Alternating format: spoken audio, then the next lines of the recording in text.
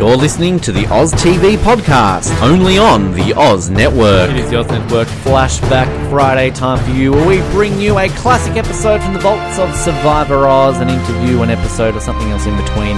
And this week we put to you two very big name winners in the history of Survivor. Two people who are returning for season 40 of the All Winners season. That, of course, being Boston Rob Mariano and Tony Vlachos, two esteemed players who are often regarded as some of the best to have ever played the game of Survivor. And this was a tricky one. I didn't know how this was going to sway when it came to the results in this one. Honestly, I actually was a bit surprised that Tony came out on top. I thought Boston Rob would have came out on top because we got a lot of positivity around that episode when we did release it many years ago. But at the end of the day, here we have the winner today, Tony. And personally, one of my favourite interviews. I'm a huge Tony fan, and I really enjoyed talking to him about his game. Had a lot of fun with him, and I think the very infamous moment of me using my very bad Tony impersonation throughout season 28 when we did all the recaps, and having a listener ask me to do it to him. So yeah, you're going to hear that right now. Our interview that we had with Tony Vlachos from season 28 of Cagayan from our Survivor Oz days. Hope you enjoy. Tony Vlachos competed on the 28th season of Cagayan, where he outwitted, outplayed and outlasted 17 other contestants to be declared the sole survivor and $1 million winner. Through an aggressive, paranoid and entertaining strategy, Tony bucked the trend when it came to big, over-the-top characters winning the show, by surprising many and winning a lot of fans and becoming the 27th winner in the history of Survivor. I spoke to Tony about just how close he came to being on another season, why he was the driving force behind several other moves that other contestants were given credit for on air, as well as who he gave a fake idol to, and why he went online and posted comments on Survivor blogs and websites with fake profiles during the season airing on TV. Tony, massive pleasure to have you here on Survivor Oz. Hey, what's going on, man? I'm glad to be here. Pleasure to have you here. It's been a month, really, since this is all wrapped up, and you're only the third contestant from your season we've had, the 18th winner from Survivor we've had on this show, but I'm sure for you, considering that you've also just welcomed a new child to the world, things have been quite busy for you over the last month. Are you coping, Tony? Is it all sort of settling down yet? Yeah, no, it's been tough. It's been a very tough year for me, actually. It's a lot going on, a lot of exciting stuff going on for me, you know, with the baby, with my wife being pregnant, with a 15-month-old, with going on Survivor, with winning Survivor, with all kinds of interviews. It hasn't stopped for me. It's been very tough. It's a bit overwhelming, but I'm managing to keep my head above water, so that's all that counts right now. Well, that's the main thing. It's obviously been that roller coaster ride which a lot of people experience when they go on to Survivor. But I mean, for yourself, Tony, before you went on the show, I mean, how much of a fan were you? I mean, you seem like a very big fan of the show, and what drew you into finally kind of putting that application in and applying to go on Survivor? Yeah, you know, I was a fan of the show. I've watched the show, many seasons. I've missed a few seasons, but I was never a real student of it. I've never dissected the episodes, you know. I watched it for its entertainment purposes, and just enjoyed the show, you know. But I always wanted to apply for it, and I always talked myself out of it. I used to say to myself, there's no way they're going to watch my video. There's no way they're going to I'm a nobody. I'm a regular Joe Blow, you know. So I figured that you have to know somebody in CBS, somebody's uncle's cousin, brother, sister that knows somebody there are the only people that are going to get on the show. That's what I used to think to myself.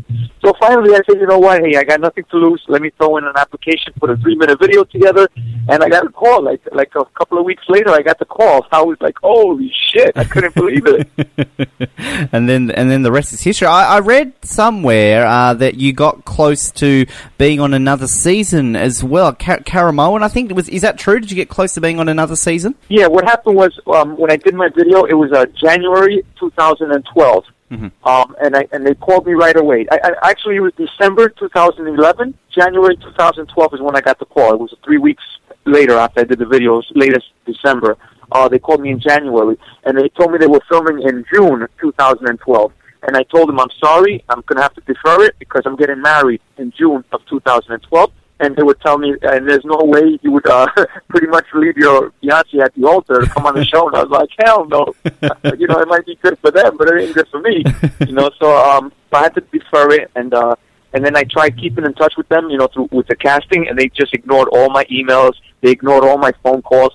So I was like, wow, because I deferred them, I didn't think they wanted to ever talk to me again. Wow. So that's it. I put it behind me, and I was like, you know what, it's all good. You know, I'm getting married, and that's all that matters to me right now. And then luckily for me that they called me back again a couple of months later after I got married in June, and then I had I had a honeymoon baby. My baby was born February.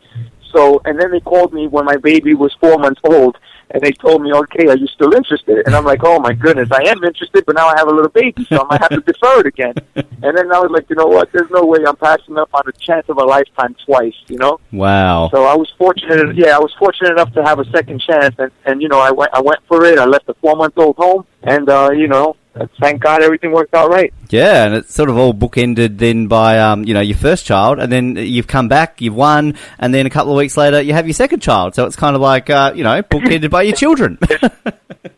That's what happens when CBS keeps you away from your family for 53 days of filming. I come back and I get my wife pregnant right away. So it wasn't planned, but it worked out for the best because I have a baby boy now, and I'm very happy. I'm very blessed. Yes. It's just beautiful. Family's what it's all about. Yeah, it's amazing. I love hearing kind of when people get close to another season, and I generally ask, well, how do you think you would have gone on the other season? But I suppose in your case, it doesn't really matter because you won the second season that you were on, as in the one that you were, asked to come back for. So it's kind of interesting. Did you watch Caramoan at all thinking to yourself, well, this is how I would have played, or did you think how you would have gone on that season? You know what it is, Ben? Chemistry and luck have a lot to do with a show like Survivor, with a game like that. You go on there, and if you don't click with anybody, if there's no chemistry with anybody, there's no way you can form strong bonds like I did with Wu, like I did with Trish. That was a lot of chemistry that people don't see. I didn't brainwash Trish to be my best ally. I didn't brainwash Wu. It was just chemistry. We just had something. Because, sometimes you can meet people in the street and you just don't click. And you're like, you know what, you don't even want to listen to them talk. And then sometimes you can click with somebody because of chemistry, and you'll listen to anything they talk about. And that's so, on Caramoa, maybe I would have went there and I would have clicked with every single body out there. Or vice versa. Maybe I wouldn't click with nobody and I would have got voted off the first one. Yeah. So that's why it's, this season was my lucky season, and luck is huge, man. So I definitely say that, everything happened for a reason. The Caramoan, I didn't go on it for a reason. I went on this one for a reason. I won for a reason. So everything happens for a reason, and luck has a lot to do with it. Yeah, very much so. Going into the season, did you kind of just, on sort of what you were just mentioning, think you would just go in with an empty mind and just see what happens, or did you kind of go into the game planning on certain things that you would try and do in those initial moments of the game starting? Yeah, well, there was no planning. Like, you can't really plan for something. Like, there's nothing textbook about Survivor. I mean, we all know that as fans. You can't, you can't go in there thinking it's textbook. So, you go in there with some kind of basic strategy. Basic strategy was, I'm going to find 2 or 3 people that I can align myself with, a strong person that can win challenges, a social person that can talk to people, and and you go in there thinking like that. And then as soon as we get there, they have a tribe of 6 people, 3 tribes of 6. So that strategy goes out the window because now you have 6 people in one tribe, so there's not really much people you can hide behind, and there's not many people you can really work with without the other person not knowing. So, that strategy just went out the window, and everything became situational, and it was just a lot of adapting. You just got to adapt with every moment of the game. And as soon as I went in there, I did try to stick to my strategy that was on paper before going into the show. So I did talk with Wu, because I thought Wu was a very athletic person. I thought he'd be very good in challenges. And I talked with Cliff because Cliff was very social. He was very outgoing. He was just always laughing. He was always, charismatic. So I made my alliances with those 2. And I was like, wow, this paper strategy is working so far, even with a group of 6. And then I built my spy shack because I started seeing Cliff walking around with Lindsay all the time. I went to Cliff so many times and say, Cliff, what are you guys talking about? Oh, nothing, Tony. You got to stop being paranoid, brother. You got to chill out. We're just talking, And I'm like saying to myself, there's no way. You guys are talking about something. So that's when I came up with the spy shack. Yeah. And production sacrificed a lot of their footage so they don't jeopardize my game. So that's why you didn't see a lot of footage of me being in the spy shack. But I was in that spy shack sometimes 2-3 hours a day, sometimes listening to people talk in the shelter, Yeah. And they didn't really show that on the air, which was good for my game because they didn't blow up my cover. If they were hovering over me with cameras, people would be like, "Hey, what's going on behind the shelter?" I definitely want to find out more about that idea because it's an idea to me that it surprised me that not a lot of people in the history of Survivor have done more? Because from a fan, it's easy for me to sit here and say, well, look, I would always be paranoid, wondering around what people are saying, kind of like what you were saying. And it's sort of interesting that we haven't really seen across the history of the show people building a spy shack or really trying to hover around people a lot more to really hear what they're trying to say. Yeah, again, it was Cliff created the monster that I was out there, because I trusted him in the beginning. We shook hands and we're like, all right, us three, we're going to just run the show.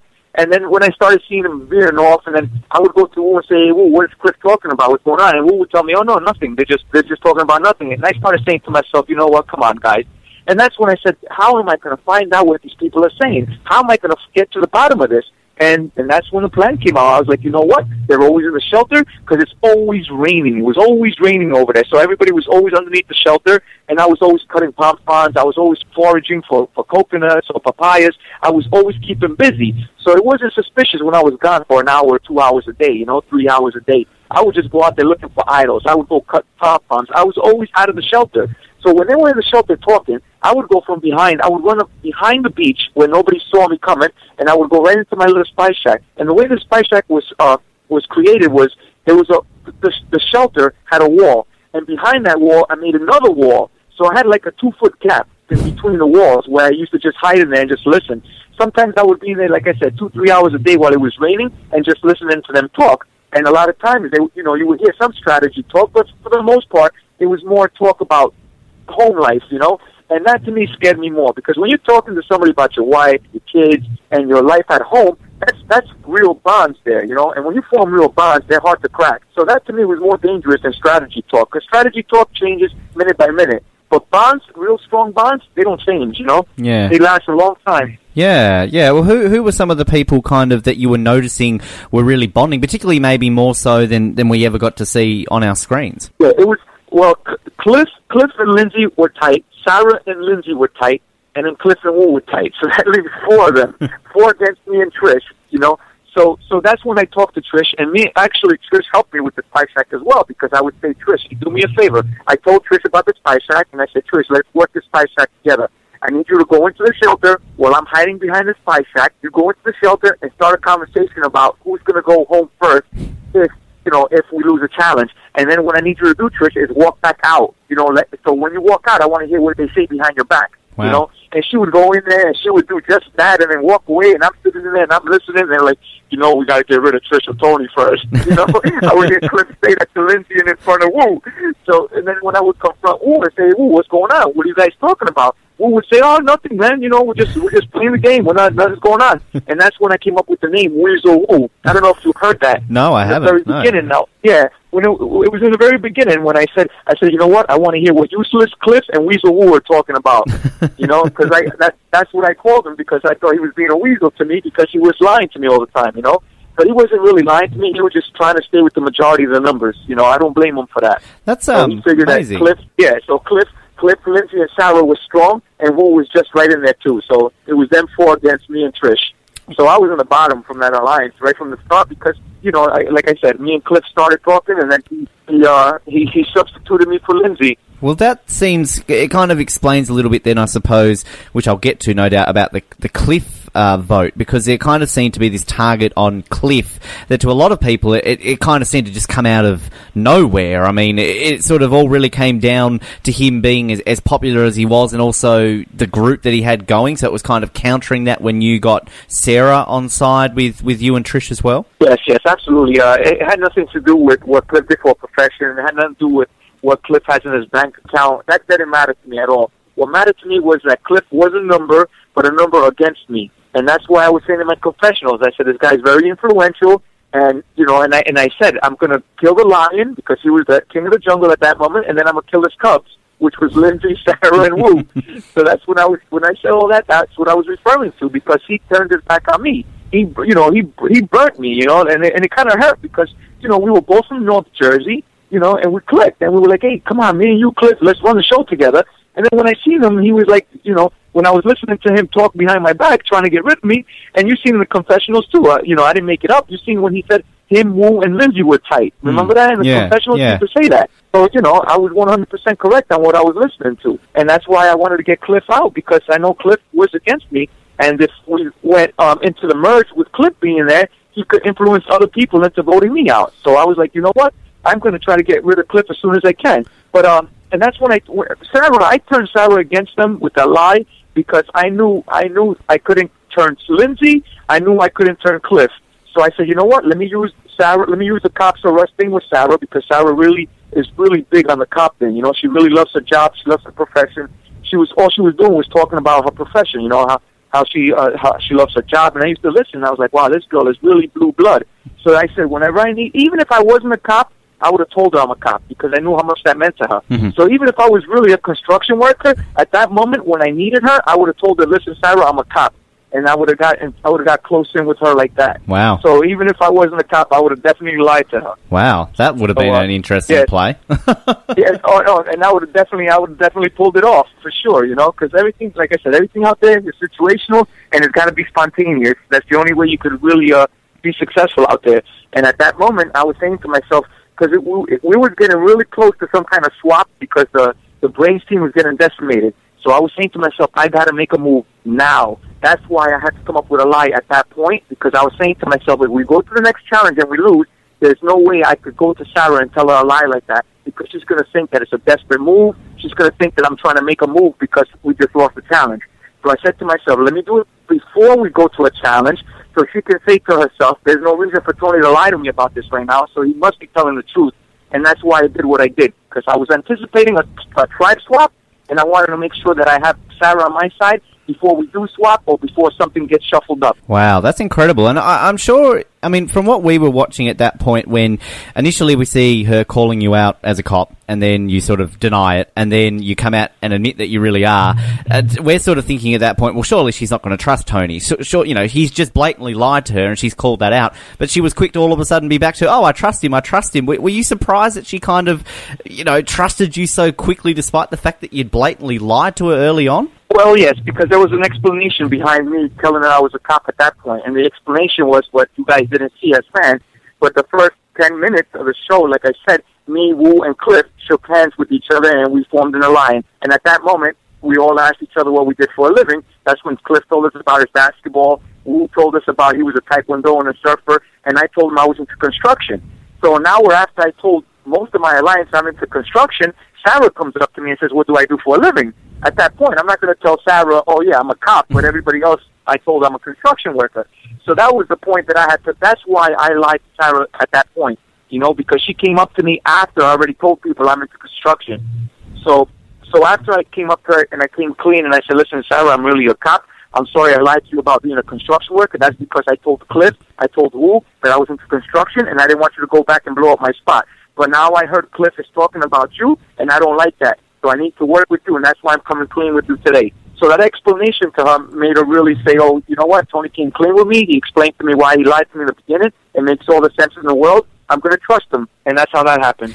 Do you think Sarah's edit was fair early on? Because, I mean, she started off pretty strong in that first episode, but then as the edit got on, I mean, she kind of dropped away. I don't want to call her coming across as dumb. I don't want to use that word openly, but, I mean, it just seemed like her edit was very unfair on the way she was playing. Did you think that was fair on her?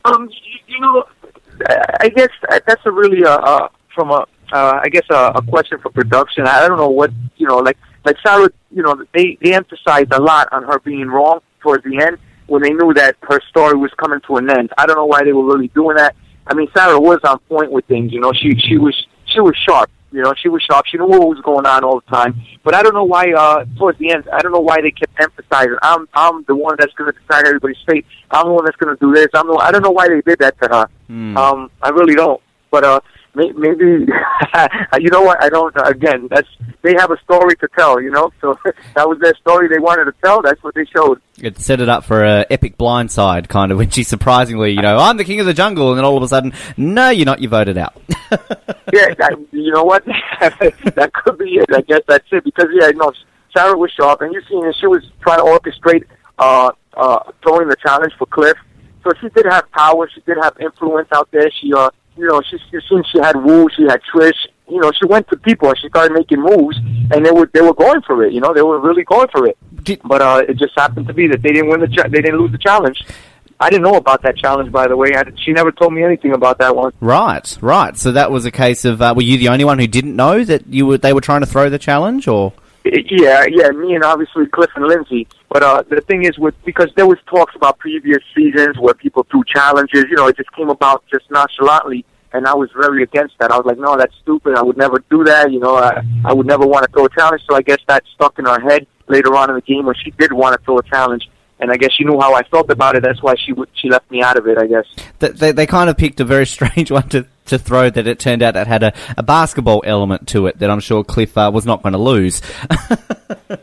Yeah, but you know what, though? I mean, the part on that challenge where they were supposed to lose it was in the water. Nobody was supposed to go down deep and get that buoy. It's very easy to say I couldn't get it. So it didn't even have to get to the point where Cliff had the ball in his hand. They could have still thrown it had they wanted to, So obviously, I guess Wu had second thoughts and didn't want to throw it because he's the one that went down there and got the two deepest buoys. Yeah. All he had to do was go halfway down and come right back up and say, "Oh, I'm unsuccessful. I can't get the balls. I can't get the buoys." And it would have been that simple to throw it if you really wanted to, 100%. Well, it's always a case, I suppose, when a tribe is doing so well and that you're not losing, that that question, obviously, as you just mentioned, comes up. But I mean, as much as it is sort of a negative not getting rid of people, it's always about surely the momentum early on in the game to maintain those numbers, as you were saying, for when the switch comes, which you guys went in with the clear numbers advantage. Yeah, no, of course, but again, like I mentioned to you earlier, numbers only good if they're numbers that work with you. If they're working against you, obviously you don't want those numbers around. So, I could definitely see where Sarah was coming from. If she really, remember, that lie I gave her is enough to really scare somebody. Hey, listen, they were gunning for you all along, right underneath your nose, and you didn't know about it. So that's enough to wake you up and say, you know what, I got to make a move now. So I definitely understand where Sarah was coming from, because if she, because in her mind, that lie I told her was real. Meanwhile, Cliff and Lindsay are all peaches and cream with her. And then here I am telling her, hey, listen, they're lying to you. They're ready to get rid of you. So at that point, that definitely sets a fire underneath your butt, and you want to make a move. So I see where she was coming from, because you don't want to go with the numbers that are against you to the other side, because you know that they're going to flip on you at that moment. So yeah, I could definitely see why you would throw a challenge, when a merge is coming up. Because, again, on paper, you always want to go into the merge with numbers. But again, you don't see what goes on out there. You don't know how people feel about you out there. So you don't want to carry your enemies across to the other side where they're going to be against you. You want to get rid of them before you go to the other side. And that was as a matter of fact, that's what happened when we did the tribe swap. When we went over to the Solana tribe, it was 5 bronze against LJ and Jeffra. At that moment, I wanted Cliff gone too. I didn't want to go to the merge with Cliff. So that's why at that moment I said, you know what, instead of losing the challenge, we didn't have to, we didn't do it on purpose, but being that we lost, I'd rather get rid of Cliff than LJ, because now, listen, LJ, I'm saving you, man. Right now, you guys should have went home. You and Jeffra should have went home, but I'm going to save you guys, so I need reciprocation on this one. I need you to make sure you have my back later on.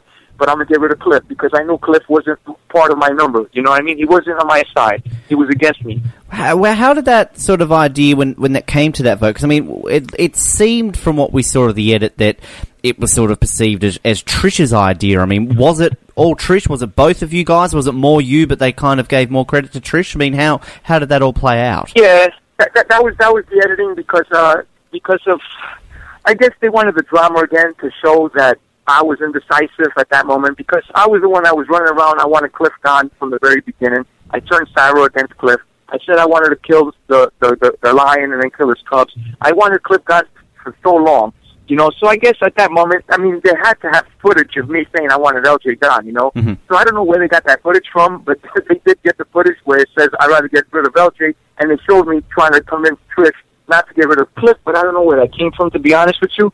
Because I knew we had to get rid of Cliff, so I really don't know. I mean, again, if Trish was 100% Cliff, I was 100% Cliff, then everybody would know what's going on. Everybody would know that would have been an easy vote off. So that's why I guess the editing had a lot to do with that indecisive vote. I mean, I knew as soon as we did the tribe swap, I was already tugging on LJ's pants. Like, when we got the buffs on the beach, when we first swapped, I was tugging on LJ's pants without nobody seeing me, like giving him a signal, like, LJ, I need to talk to you before anybody else gets to you. I want to work with you, you know. I let him know. I gave him the signal, you know. Yeah. So that was right from the tribe swap. I was already sending the message to LJ that I want to work with them. Did you also do that? I mean, I suppose you kind of said that you did as well, but I mean, keeping him close, because for a large portion of that game, a lot of people were picking LJ as the winner, kind of, you know, floating under the radar. He's strong. There were so many elements about him that people were seeing as a winner. I mean, when you're playing, are you seeing that as well? That, look, this guy can potentially win this whole thing. I need to keep him close so I can get rid of him? Yeah, no. What happened was, you know, we've seen LJ, you know, when we were all competing against each other, the three tribes, we've seen LJ. He was very, very powerful in the challenges. He was very good in the puzzles. He was very physical in the obstacles. And, you know, you could see LJ was a standout guy there. And we were like, wow, we were all threatened by LJ's physical abilities, you know. So then when we did the tribe swap, I started talking to LJ, and LJ was very strategic. He was always thinking 2 steps ahead. He was always planning things out right. And I was like, all right, this is a guy that I definitely have to keep my eyes on, you know. And then when we came to and then when I got rid of Cliff, again, I got rid of Cliff because he was against me. LJ at that point was not against me, and there was no reason for him to be against me. And I'm saying to myself, especially if I get rid of Cliff instead of LJ, LJ owes me, you know, he owes me. You know, he's like, wow, Tony must be real close to me and, you know, loyal to me because he's willing to get rid of one of his own for me. So I'm going to stay true to him. You know, so I'm thinking of all that stuff, and I'm saying to myself, there has to be a point in the game where I have to try to turn my back on LJ, because if I don't, he's going to get really deep in the game. But again, when I did get rid of LJ, it wasn't a sort of from that very first day that I swapped with him, like, oh, I'm going to get rid of LJ at number 9. You know, there was nothing to do with numbers. It just has to do with the situation. Yeah, and sort of adapting as it goes along. When Cliff goes, we get back to camp. Lindsay and Trish go at it. Lindsay obviously quits. How much more heated was this argument, Tony, than what we got to see on TV? Yeah, no, the argument was heated. It was deep, you know, and it was totality of the circumstances for Lindsay. You know, it was you know, from the very beginning, she had I believe it was an ear infection she had. I don't know if you've seen when we were blindfolded in that challenge where we won the chickens. It was me and Lindsay. She was blindfolded. I don't know if you've seen how she was just falling over because her equilibrium was shot, you know, okay, from her ear being infected. So she was hurting out there, you know. She had the ear problem. She had the stomach problem. She couldn't use the bathroom, and she was always in pain. It was raining on her all the time. She was getting soaked and wet. She lost a toenail from her toes being so waterlogged from the rain. And then I guess the straw that broke the camel's back was her strongest ally, Cliff, was voted off. So at that point, she was like, you know what, man, I don't know what the hell I'm doing here. I'm fighting with this person that I can't stand. I lost Cliff. I'm getting wet. I don't think I have a chance of getting far or even winning this game. So what the hell am I torturing myself for? I think that's what happened, why she quit. You know, I don't think she quit just because she had a fight with Trish. I think it was a totality of all the circumstances, you know? Yeah, and it's a win, of course, for yourself or all of you guys as well, because, I mean, as sad as it no doubt is to see Lindsay go, someone who you have played with from the start. There's one less person you've got to beat, so, you know, deep down, as much as you're trying to be sympathetic, you're also kind of going, well, this is good for us in the long term. Yeah, no, definitely. So, that, you know, that whole situation there, you know, like I said, you know, 2 for the price of 1, because Lindsay would have been the next person out if we would have lost another challenge. You know, we were just going to try to take them out one by one. You know, it would have been Cliff, it would have been Lindsay, and then it would have been Wu. Because at that point, I still didn't trust Wu because, again, from what he was doing with Cliff and Lindsay, you know. Yeah. What does it take to get Jeff Probst to come to camp, Tony? What does Lindsay say? Is it just a case of the producers, can you get Jeff, I want to leave, or is there more to it than that? Well, no, that's about it. Listen, I'm about to quit the show. I don't want to be here no more. You know, if I stay here, I'm going to wind up getting into a physical altercation. I need to leave now. I want to get out of here now. So at that point, you know, Jeff's not going to let her stay, you know, on the beach and sleep with with Trish, because they might get into a fist fight. So at that point, he comes to the beach. You know, he has to come and listen to her, and you know, I guess he makes an assessment there. Like, tries to talk her to stay, or he just tells her, okay, I'm gonna grant your wish. You're out of here. And you know, I guess he chose the latter because I guess she kept telling him that she was going to get physical. And you know, at that point, you don't want that to happen. You know, It's not good for business. No, not at all. I mean, given that Trish in that situation too is really showing a temper, we've seen a little bit of it as well. Are you thinking also long-term maybe with Trish that she's going to be someone good to keep with you because she's going to get people offside a lot more and that she's somebody that you can easily beat down the line because people will be a bit pissed off at her down the line? No. It's so hard to think of that far ahead with people like a lot of people saying, "Oh, why would you get rid of Cliff? Cliff is a millionaire. Nobody would give him the money." But people got to understand, you don't carry somebody from the very beginning all the way to the end as a GOAT. You just don't think like that. You start thinking about GOATs when you're like top 5 and 6 people left in the game. You don't think about who you want to get to the end with all the way from the beginning. So the way I played my game was everybody's a number, but each one of those numbers, I assigned a value to them. So, for example, Trish was one of my numbers, and I assigned a value to her. So if her value was high on that tribal council, I wouldn't even want to vote her off. If it was low, she's gone. And that's how whoever was the least valuable to me in the game is the person I voted off. So that's how I would do. So every single day, like the stock market, those values on these people will change all the time. So to me, I didn't even care about alliances. I didn't care about numbers. I just cared who was valuable to me at that moment.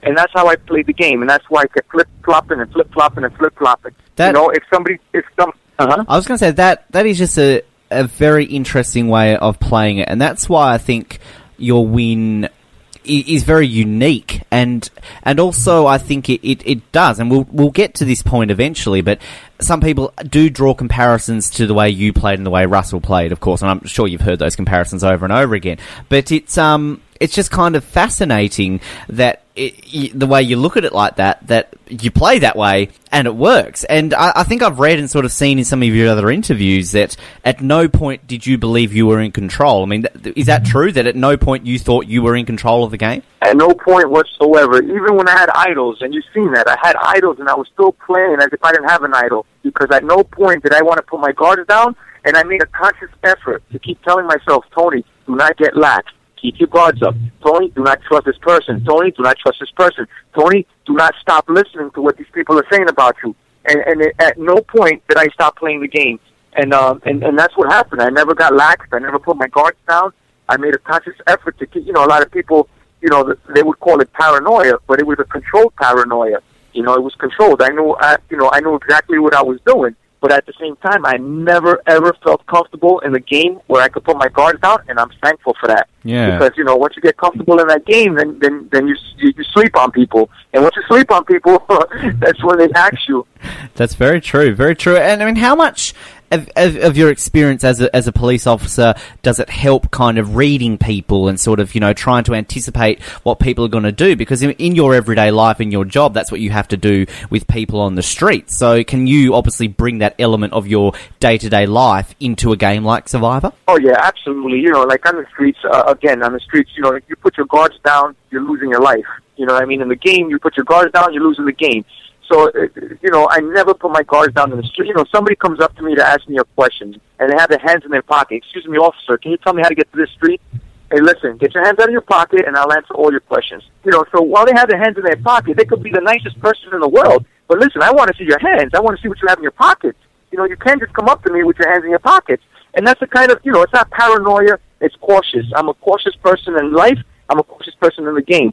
I need to know what's going on. So I'm very vigilant. I'm very cognizant. I know what's going on around my surroundings. My job is to try to detect who's lying to me and who's not. The game is so much easier because they tell you, hey, Tony, everybody in this island is here to lie to you. That's what they're there for. So it's so simple. It's like I'm on an island with a bunch of people that are willing to lie to me and will lie to me so they can get to the end. So it was so much easier because I knew now, part of my job is to identify the threats. When I'm on that island, they're all threats. So it's so much easier. They're all my threats. But what I had to identify was which one of them, like I said, back to the value thing, which one of them is most threatening to me, which one is less threatening to me, which one is most valuable to me, which one is least valuable to me. So it was always a constant. It was constantly changing. If this person wins an immunity, this person is the next one that's going to be least valuable to me. This one's going to be most threatening to me. So it was always changing. The variables always changed for me. It was sickening. Like one day, like during the daytime, I'll tell Trish, hey, Trish, listen, I swear I'm with you. I swear to my father's grave. I swear to my family. I swear to everybody. And then at the end of the night, things change. Spencer wins immunity. This person wins immunity. And you know what? It's either I keep my promises and stay on the sinking ship and drown, or I got to break my promises. I didn't want to break promises, but I had to do them, and that was all strategic. I had to break my promises. If I stayed with my promises, I would have drowned on a sinking ship, and I didn't want to do that. And is it also a part, too, because I know a lot of people struggle in Survivor, that they go into it thinking that way, that I'm going to promise, you've got to break promises, you've got to backstab, you've got to do all this. And emotionally, it can get to people, because it's hard for some people, I suppose, to say one thing, then do another, and then get called out for it, if you know what I mean. So, I mean, is there kind of an element then that you found difficult of breaking promises and then having to face the music when you get called out for it? Again, like before you go into the game, you don't want to do that, because you see the bitter jury syndrome, and you don't want to do anything offensive to these people, because every single person that you start the game with are potential jurors. So you have to already go into the game saying to yourself, listen, this person to my right can be a juror, this person to my left can be a juror. So you want to treat everybody with respect, and you don't want to be offensive to nobody, and you don't want to make stupid promises that you can't keep.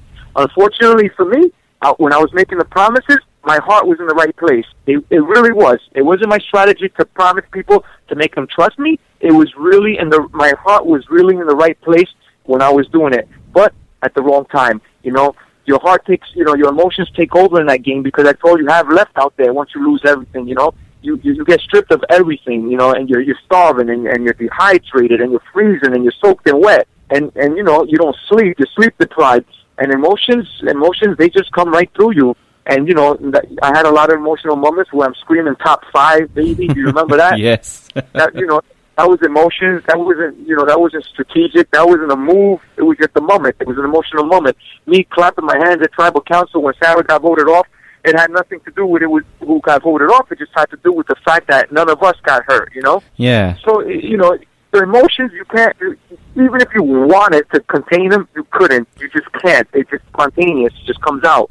This is where this season, your season, is just such a great season, because we are so used to certain type of people winning, or certain ways of people winning. And, as I was saying before, LJ, I think, for a very long period of the game was tipped as a winner. He goes home. We're all shocked. Who's going to win? We didn't know. And we'd gotten used to having a few seasons in a row where the winner was pretty obvious from a certain point.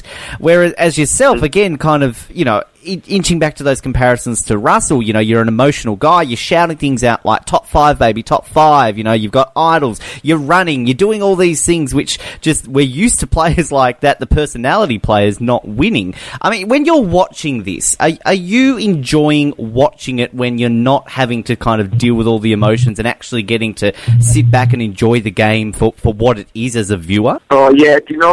I mean, I guess I feel like majority of the fans out there, I was actually rooting against myself, because it's like really. I mean, it's like a natural instinct for people. Like, when you see, I use this comparison a lot, because that's exactly what it's like. When you see a lion chasing down a gazelle in the Sahara, you're rooting for the gazelle to get away.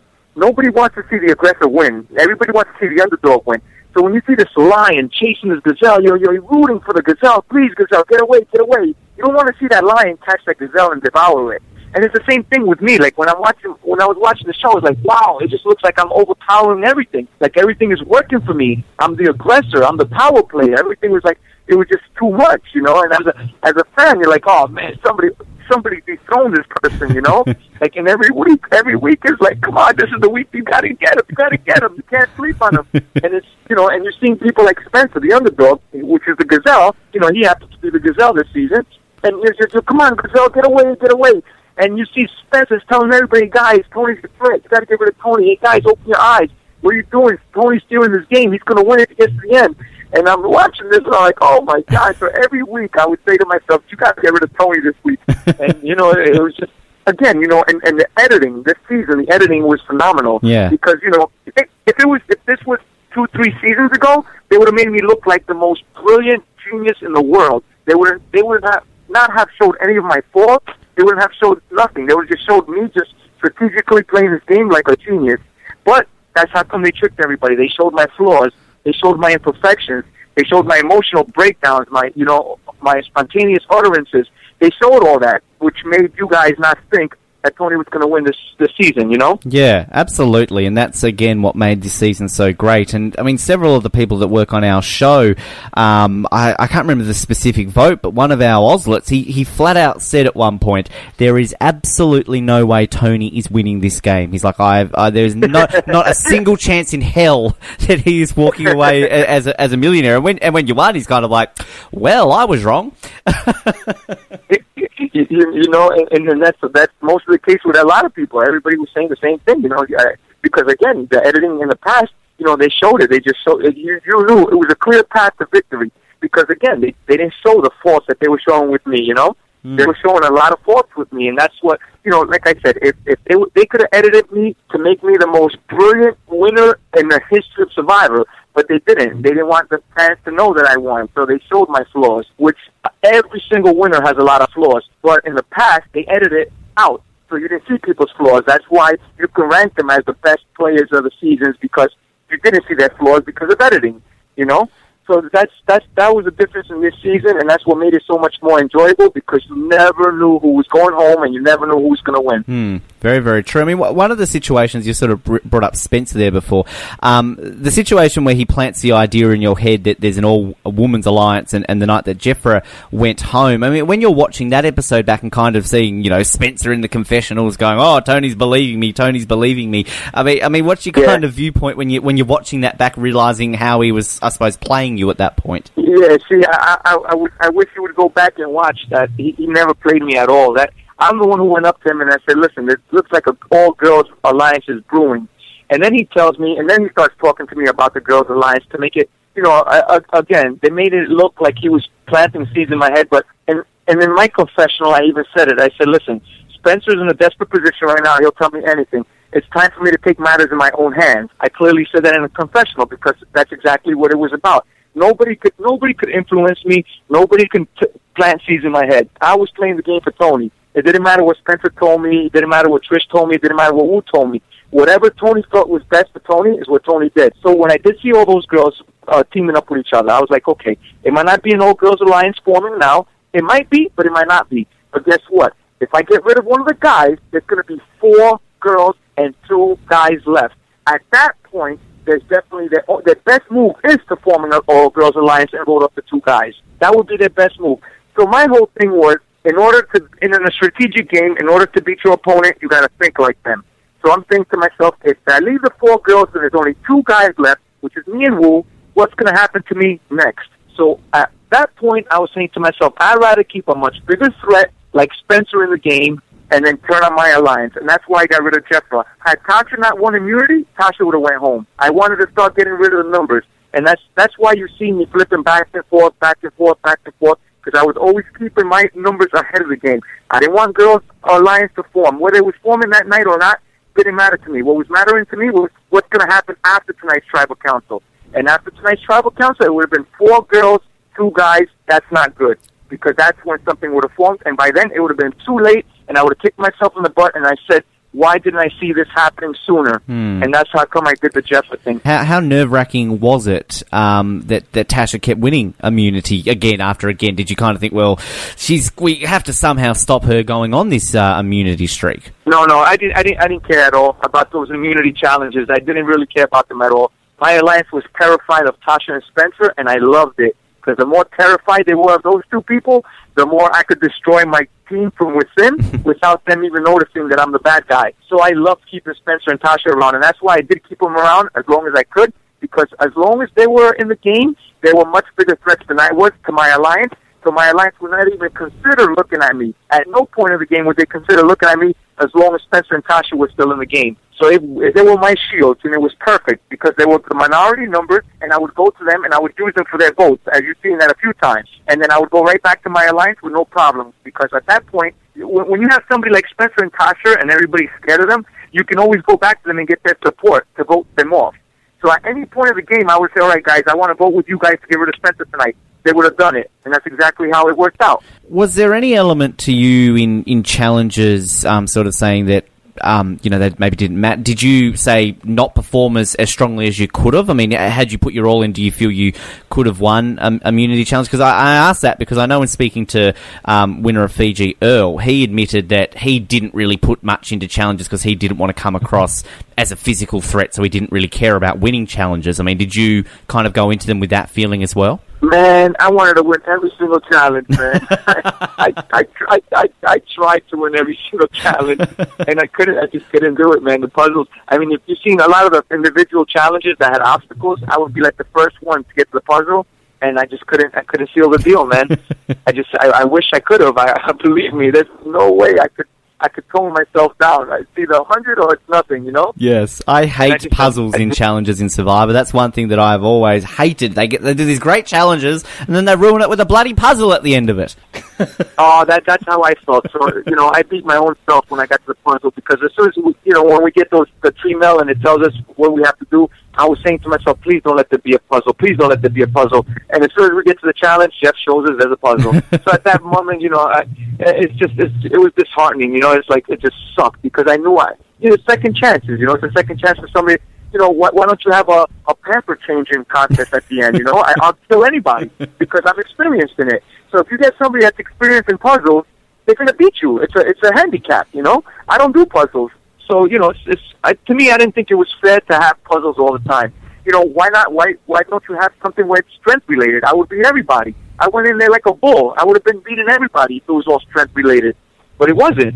And the fact that they had a bronze team and they didn't have nothing that was a strength challenge, that was kind of a bummer, Yeah, it's a very good point, actually, with it. I'm sure that your wife watches that with you and thinks, honey, let's do puzzles together. I want to beat you. It's just sucked, man. I couldn't believe it. And that's why, me and Spencer would argue. I'd be like, listen, man, this whole season is favorited for the brains, because if it wasn't favorited for the brains, there wouldn't be puzzles at every single challenge towards the end. In the beginning, it was fair challenges.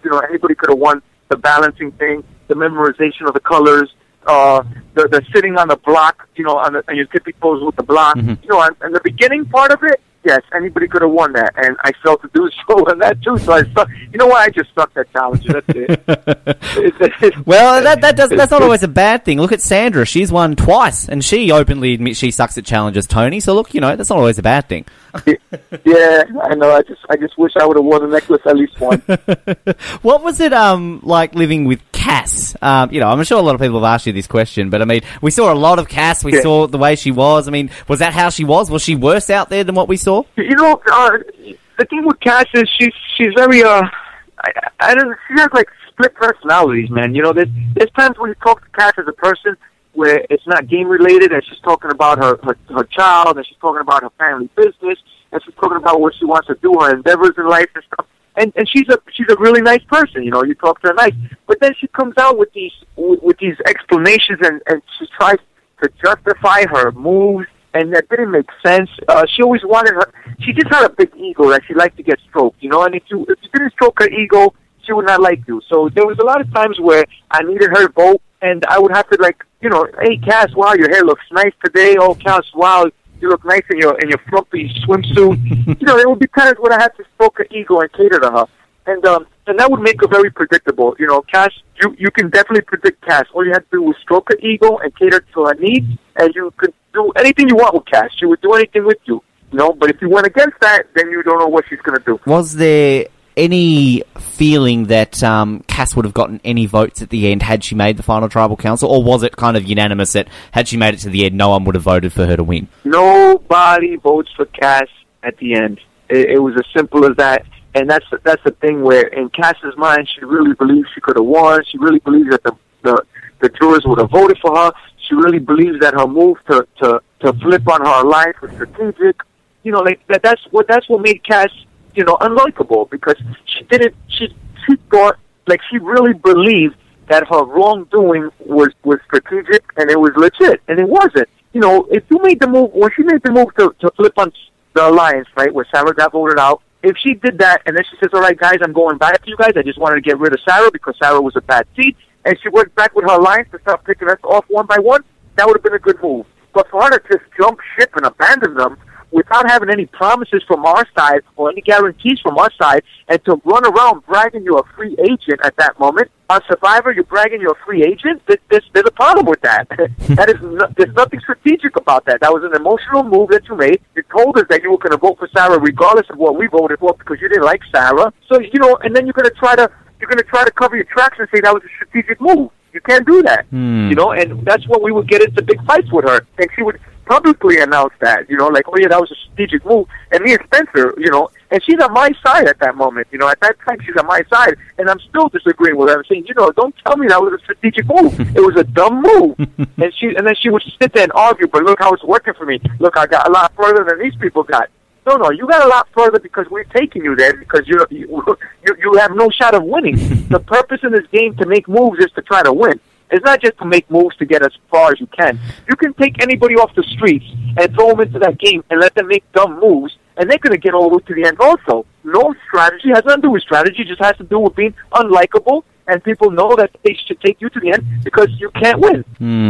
It's that's the only reason she got that deep. Pretty much everybody that I know spoke to throughout season agreed with everything just then. So yeah, it was very interesting. I have to ask though, with Cass and the whole llama talk. Now this is great. Everyone loves you for this, Tony. I mean, is this something that you often do in life? Talk llama? I mean, was this just an on the fly thing? No. See, Cass was telling us she was an animal handler, which was very believable.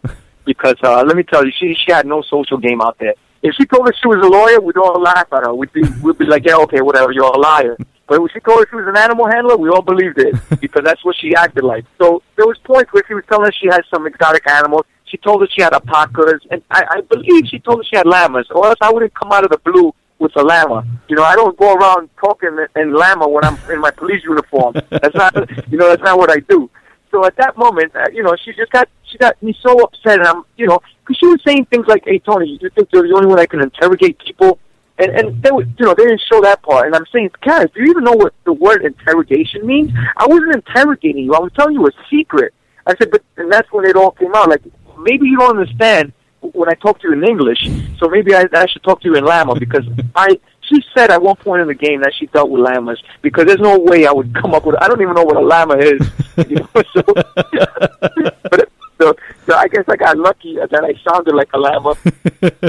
Well, it worked, and I love the fact that there's pictures out there. There's, I think, even T-shirts now, isn't there, of llamas and Tony and everything like that. Yeah. So it's kind of worked in your favour. It was fun, and again, and then 5 minutes later, Cass and I are both walking down the beach looking for fish, laughing, So that again, the 10 minutes, the 10, 15 minutes, the fans see of people fighting on the show, the 71 hours that we're bonding and, we're out there foraging for food. Cass and I would always walk in the morning, go look at the fish traps. We would go crabbing. So, again, we had that relationship where we talked like people, and then we had the relationship where she tried to play the strategic game that didn't make any sense to me. And at that point, you get into your conflicts. There's a conflict of interest when you're telling one person one thing and the other person totally disagrees with you, Are you going to expect now people kind of on the job to come up to you and speak llama to you? Just, officer. Yeah. No, I think they just think that was one of my crazy moments, and I don't think they want me to relive that again. Well, going into sort of having this special powers idol, now, a lot of people argue that with this idol, the smart thing to do was to announce to everyone that you had it in order to basically show off you have the power and can't be voted off no matter what. Now, did this cross your mind at all? Because, sort of looking back on Yule in Cook Islands or Terry on Panama, the power they had was because people knew they had it and couldn't vote them out, if you know what I mean. Well, here's how I think about that. When I found that idol, I said, that's the first thing that came to my mind. I said, listen, I'm going to wear this thing around my neck and just walk around parading it all day long at Tribe. I can. And then I said to myself, hell no. It's so easy to flush that idol out. And a lot of people, a lot of fans, I don't know how they don't see that. All you have to do is just throw the votes towards me, right? It's so simple to get that idol out. There was a point when it was like maybe 7 people, 8 people, whatever it is. All you have to do is go, like, for instance, if Faye Spencer had that idol and he paraded it around camp, I know what I would do. I would go up to everybody and say, listen, this is what we're going to do. You throw your vote to Spencer. You throw your vote to Spencer. You throw your vote to Spencer. I'm going to go up to Spencer and say, hey, Spencer, listen, let's get Trish out. Okay? So now, as far as Spencer's concerned, he's voting for Trish. Now, I'm going to go and tell everybody, even his alliance members, I'm going to say, hey, listen, guys, we got to flush this guy's idol out. Let's all vote for Spencer. Spencer's voting for Trish. We all want Trish gone home. She's going home because that's the name Spencer's going to put down. So we all throw our votes to Spencer, and whoever Spencer puts down is going home. So we convinced Spencer to put down the name of the person that we all want to go home anyway. You understand what I mean? Yeah, absolutely. And that is a very good explanation of it, because I kind of had arguments with people, I remember, when this was happening. People were saying, oh, look, Tony's stupid. He should be showing off the power. But I was kind of... No way. I wasn't necessarily saying what you were saying, but I was sort of thinking more of a TV standpoint. But I didn't necessarily think that by showing it off straight away was the smart thing to do. Yeah, no way. I mean, like I said... I would go through so many scenarios in my head throughout the night, and just numerous scenarios. Like right now, what is it, almost a year later, that I can't remember the exact scenarios that I thought of how to flush that idol out, but it was very, very simple to do. Even within your own, I mean, you've seen Cass was in my alliance, and she was still talking about flushing out my normal idol. You know, when people have idols, even if they're in your alliance, you still want to flush that out so you can feel more secure towards the end of the game. So it was like I said, if Spencer had found it or whoever had found it, I would have went and I would have started campaigning to get rid of that special idol. I would have went to that alliance, to Spencer's alliance, and I'll say, guys, who do you want gone on my side? And if they would have told me Jeffra, I would have said, okay, that's who we're going to tell Spencer we're voting for. Just let him think that we're voting for Jeffra. Let him put down Jeffra's name, but all of us are going to put Spencer's name down. So that's how you flush that. It's so easy to flush that idol out. It's so easy. Yeah. They could have got rid of that. See, once your enemy knows what kind of weapon you're dealing with, they can plan an attack. If they didn't know that I had it, they couldn't plan an attack. And that's how I did it towards the end, because at that point, I'd rather him just try to guess to see what the powers are, instead of telling them what they are. Well, it seemed to be a season of people actually being able to keep their idols hidden. Because, I mean, again, from a fan point of view, I've always thought, well, if you get an idol, don't tell anyone, and then that way that's surely got to be more powerful. I mean, was that always in your head to just never tell anybody, no matter what the situation? Oh, yeah, no, absolutely. There was points where, like, I could, like, for instance, with Sarah, when I was trying to flip her over to our side and I had an idol, I don't know if you remember, Sarah was so adamant that I didn't have an idol. Do you remember when she was telling them? I do, yes. Let's vote for Tony. So the reason that happened was because when I started talking to her to try to flip her, I seen she wasn't going to flip with us. At that point, I said, you know what? Let me try to steer all the votes at Tribal towards me, and then I'm going to use my idol, and I'm going to get rid of whoever I want to get rid of. So I told Sarah, I said, hey, Sarah, listen, I don't know if you're going to flip with us or not, but I got to go make a fake idol. And then she started talking. She's like, why are you making a fake one? I said, I got to go make one because I'm scared. I don't want to go home. And she told me, she said, hey, Tony, you don't have an idol? And I said, no, of course I don't have an idol. What are you kidding me? I got to go make a fake one. And I showed her my blueprints to how to make an idol. I was going to cut the rice, the satchel of the rice where the rice was in it. I was going to cut that. I was going to take the beads from the water bottle, and I was going to take some beads from our torch. And that's how I was going to make my fake idol. I told her in detail how I was going to make the idol. That's why she went to all her team, and she told her team, Tony does not have an idol. I can guarantee you that he doesn't have an idol. And that was my plan, to make, because I knew she was going to go back and tell him that, because I knew she was not with me no more. Wow. So when we went to that tribal council, I was 75, 80% sure that the votes were coming my way, based on what I told Sarah. But again, when you go to tribal council, 80% is just not good enough. So I'm listening to people talking about threats, and I'm thinking to myself, you know what? I know they think LJ is a bigger threat than I am. So let me just let me do this and take my idol out and just see for a fact who they were voting for. And once I put my idol out and they started screaming the other one, that's when I knew for 100% that they weren't going to vote for me. So now I'm 100% sure they're not voting for me, as opposed to 80% sure. You know what I mean? That's amazing. So once I knew 100% sure that they were not voting for me, now I saved two people with one idol. It was me and it was LJ. So, as opposed to just pulling out my idol and the votes were all going to LJ, then I would have been screwed. So being 80% sure that the votes were coming to me were just not good enough for me at that tribal. I wanted to be 100% sure of what was going on. So that's why I pulled that idol out. And again, it made it look like Spencer convinced me to pull that idol out, but I had to pull it out because me bluffing it, in my mind, I'm saying to myself, okay, so I already told all these people that I have a fake one, so they're still going to probably vote for me. So I hate to show them the idol so I could get a read on them. And once I showed them that idol and they started screaming the other one, I knew 100% sure that the votes were not coming my way anymore. So that's how come I try to protect LJ. And I didn't try to protect LJ to protect LJ. I tried to protect LJ to protect me and my alliance, my numbers. Amazing. Absolutely amazing. It's always great. That's why we love this show, Tony. We get people coming on to explain it and, more so what happens with it.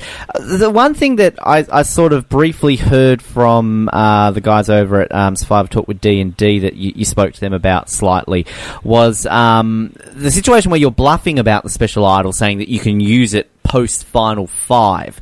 And a lot of people kind of brought up the point as why didn't Jeff say, oh, you have to use your idol if you've got it before this point. He never mentioned that unless we didn't get to see that. I mean, did kind of that, was that helped for your point? Did Jeff not deliberately mention that so it could help you play this, or not necessarily help you, but to make the strategic point sort of go forward more at that point of the game, if that makes sense? Oh, yeah, of course. I mean, if Jeff sees you're going, he's not going to interfere with the same way with production. They didn't interfere with my game when I was at Flashback. It would have been wrong for Jeff to say, oh, no, you can't use that idol. That would have been wrong because it's our game. It's our game to play. Don't interfere with our game. Like him not saying anything is better than him saying something, So, like, for instance, would have said, oh, no, Tony, you can't use that idol at 4. That would have been wrong. That would have been so wrong because it's my game that I'm playing. I'm not breaking any rules. You know what I mean? They're pretty much, the rules are pretty much, not to hurt nobody and not to do stuff like that. But, they can't tell you when to bluff and when to lie and when not to lie. They can't do that. So it's not like, if he would have said, okay, Tony, yeah, you could use that idol for Final 4, then yeah, he would have been lying for me to help my game. But him not saying anything, he was just staying neutral, and that's what he should have done. Stay neutral. It's a good point with that. We saw, sort of talking through this interview about like sort of the things we saw that it looked like Spencer had the idea of, but clearly it wasn't. We saw him talk about the final 2, that he sort of worked it out that it was a final 2. Was there other talk at any point throughout the game that it might be a final 2 instead of a final 3? And if so, did that change your strategy much at all? You know what? Towards the end, towards the very end, there was talk about the final 2. Which at that point, all my planning and all my strategies were in place for Final 3, which was with the idol. That's why I said that I could go to Final 3 with the fake idol. I mean, with the special idol. Mm-hmm. Had I known there was a 2, I would have said it's something different. I would have planned it in another way. So yeah, so there was like anything. There's always speculation of what could happen. The same thing with the family visits. You've seen how they do assault with the family visits on the very last. That was like Final 4. We've never seen that before. Yeah. So there was always speculation of what it could have been, but you don't give it that much credit, and you don't change your whole plans around just because you think that might happen. So at that point, no, I still had in my head it was the Final 3. And when Spencer approached me with the Final 2, yes, I definitely thought of it. It made sense. I did think about that. But at that point, I was already so involved in my Final 3 plan that there was nothing I couldn't do at that point, Yeah. Well, at the end, I mean, Wu wins, obviously, that final immunity. He has to decide who to take. Now, it really has to be said that when you and Cass were sitting there waiting for that vote, you looked arguably the most nervous, I think, of any contestants in the history of the show. I mean, how was it waiting for that vote to be read, and then when you see Cass's name on it, you're in the final tribal council, just how much of a relief is... I mean, the emotions, again, it must have been amazing. Yeah, oh, man, you become numb. I think even if I would have thrown my name, like if Wu voted me off, I think I would have still sat down there for another 30 minutes after that. I don't think I was able to move, I was just so... when we were doing that challenge, before we even got into the challenge, I was already thinking of what to tell Wu, what to tell Cass in the event that I lost, So I already had my speeches already planned out. So, I knew ahead of time that I had a very, very strong possibility of convincing either one of them to take me to the end. Like, with Wu, obviously it worked with Wu, because I made a lot of valid points to Wu, and I would have made a lot of valid points to Cass for why they should take me. And with Wu, you only seen 2 seconds of it, of me telling him about the Taekwondo, but I told him about everything because there was a lot of tribal councils where Spencer would stand up and tell everybody, hey, listen, Wu, you're Tony's coach. Stop following Tony. You guys are all being led by Tony. You need to do something. So I threw that in Wu's face. I said, Wu, listen, every tribal council, everybody, all those jurors up there sitting down there see you as a GOAT. They see you as following me. And what Wu told them was, what his argument was, I'm loyal to Tony. We started together, and I'm playing second in command to Tony, and there's nothing wrong with that. That's what he would tell them. So I said, Wu, right now, if you get rid of me, what are you going to tell those jurors? Your whole gameplay this whole time since day one was to be loyal, was to be honorable, and was to play with integrity. So if you get rid of me right now, you pretty much have no story to tell these people. You're going to go there, and the jurors are going to laugh at you. So that was my thing to him. And then I started throwing the Taekwondo in there. I started throwing how his lifestyle is, and it worked, Yeah. And it was a feasible argument because Wu the whole game was telling everybody that he was there playing with honor and integrity and loyalty. So if he didn't make any moves the whole game, right, and then you get rid of me at the end, what are you going to tell the jurors? What are you going to tell the jurors? What are you there for? Yeah. You can't tell them that you played a game with honor, loyalty, and integrity. You don't have that no more. So you threw your last piece of information, your last piece of argument, you threw out the window if you vote me out tonight. That's what I was telling them. And then I told them, I said, well, besides, you've seen all these people, they hate me. I backstabbed all of them. I broke my allegiance to all of them. I said, I just heard Trish. I backstabbed Jeffra. I backstabbed LJ. Me and Sarah had her out. So everybody up there pretty much doesn't like me. I said, so you have a great chance of winning because if you go with me. That's what I was telling them. And did you believe that? I wouldn't. If I was Wu, I would have listened to me. But I think being that it was Wu, it did play over and over in his head about his honor, about his integrity, about his loyalty. It obviously worked, but I wouldn't have believed it if I was Wu. I'd be like, what, I'm taking my chances with the person I know nobody's voted for, and that's Cass. Yep, very true. I mean, how then do you approach Final Tribal Council? Because you seemed extremely nervous on the night. I mean, did that kind of affect how you approached facing the jury? You know what it was? If I was going up against someone like Cass, if we were the final two, you would have seen a much more aggressive argument from me. You would have saw me stand up and bad talk Cass. I would have been trash talking Cass in front of the jurors, and I would have been very aggressive.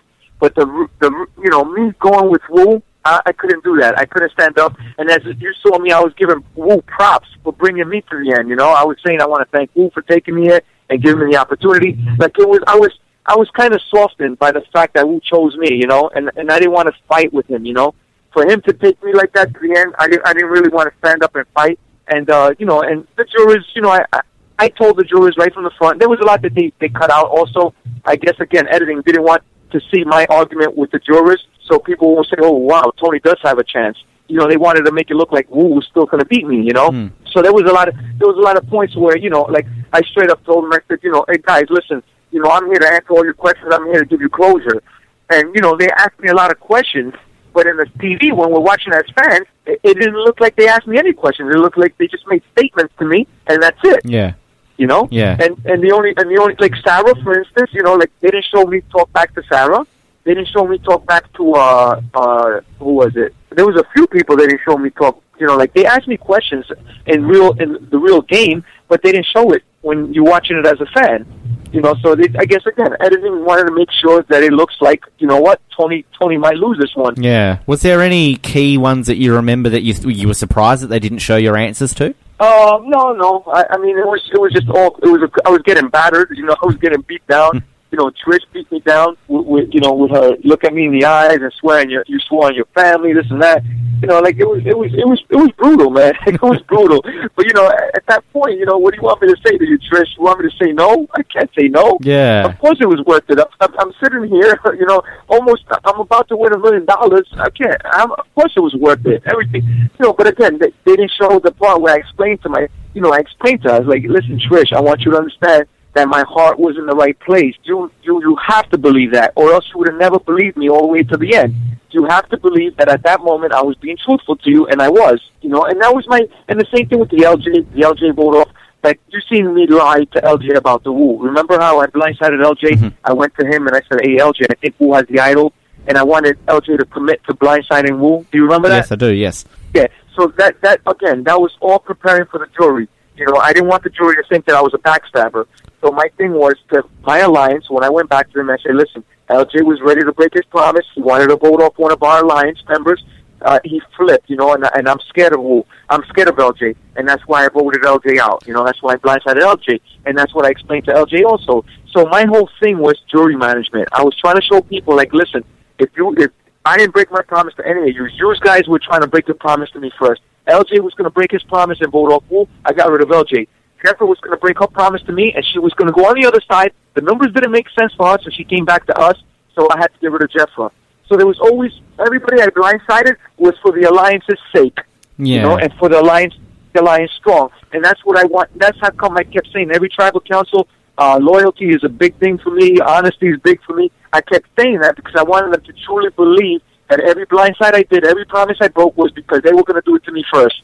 And it worked, obviously. I mean, you walk away with the with the money. But I mean, the one, a lot of people talked up Spencer's speech and that, you know, that really helped sway votes. But I mean, the one that really impressed me, though, sort of saying back to the Trish speech, was the fact, exactly as you said, that you answered flat out honest to her right at the end when it was like, is it worth it? And you were like, yes, straight answer, nothing more than that. I mean, did you feel at that point you were in with a good shot at winning? You know, when I was there at the moment and I heard Spencer talk like that, that's when I was like, oh wow, I think he's really going to open up their eyes. You know, he's telling them, hey guys, listen, get your emotions out of this game.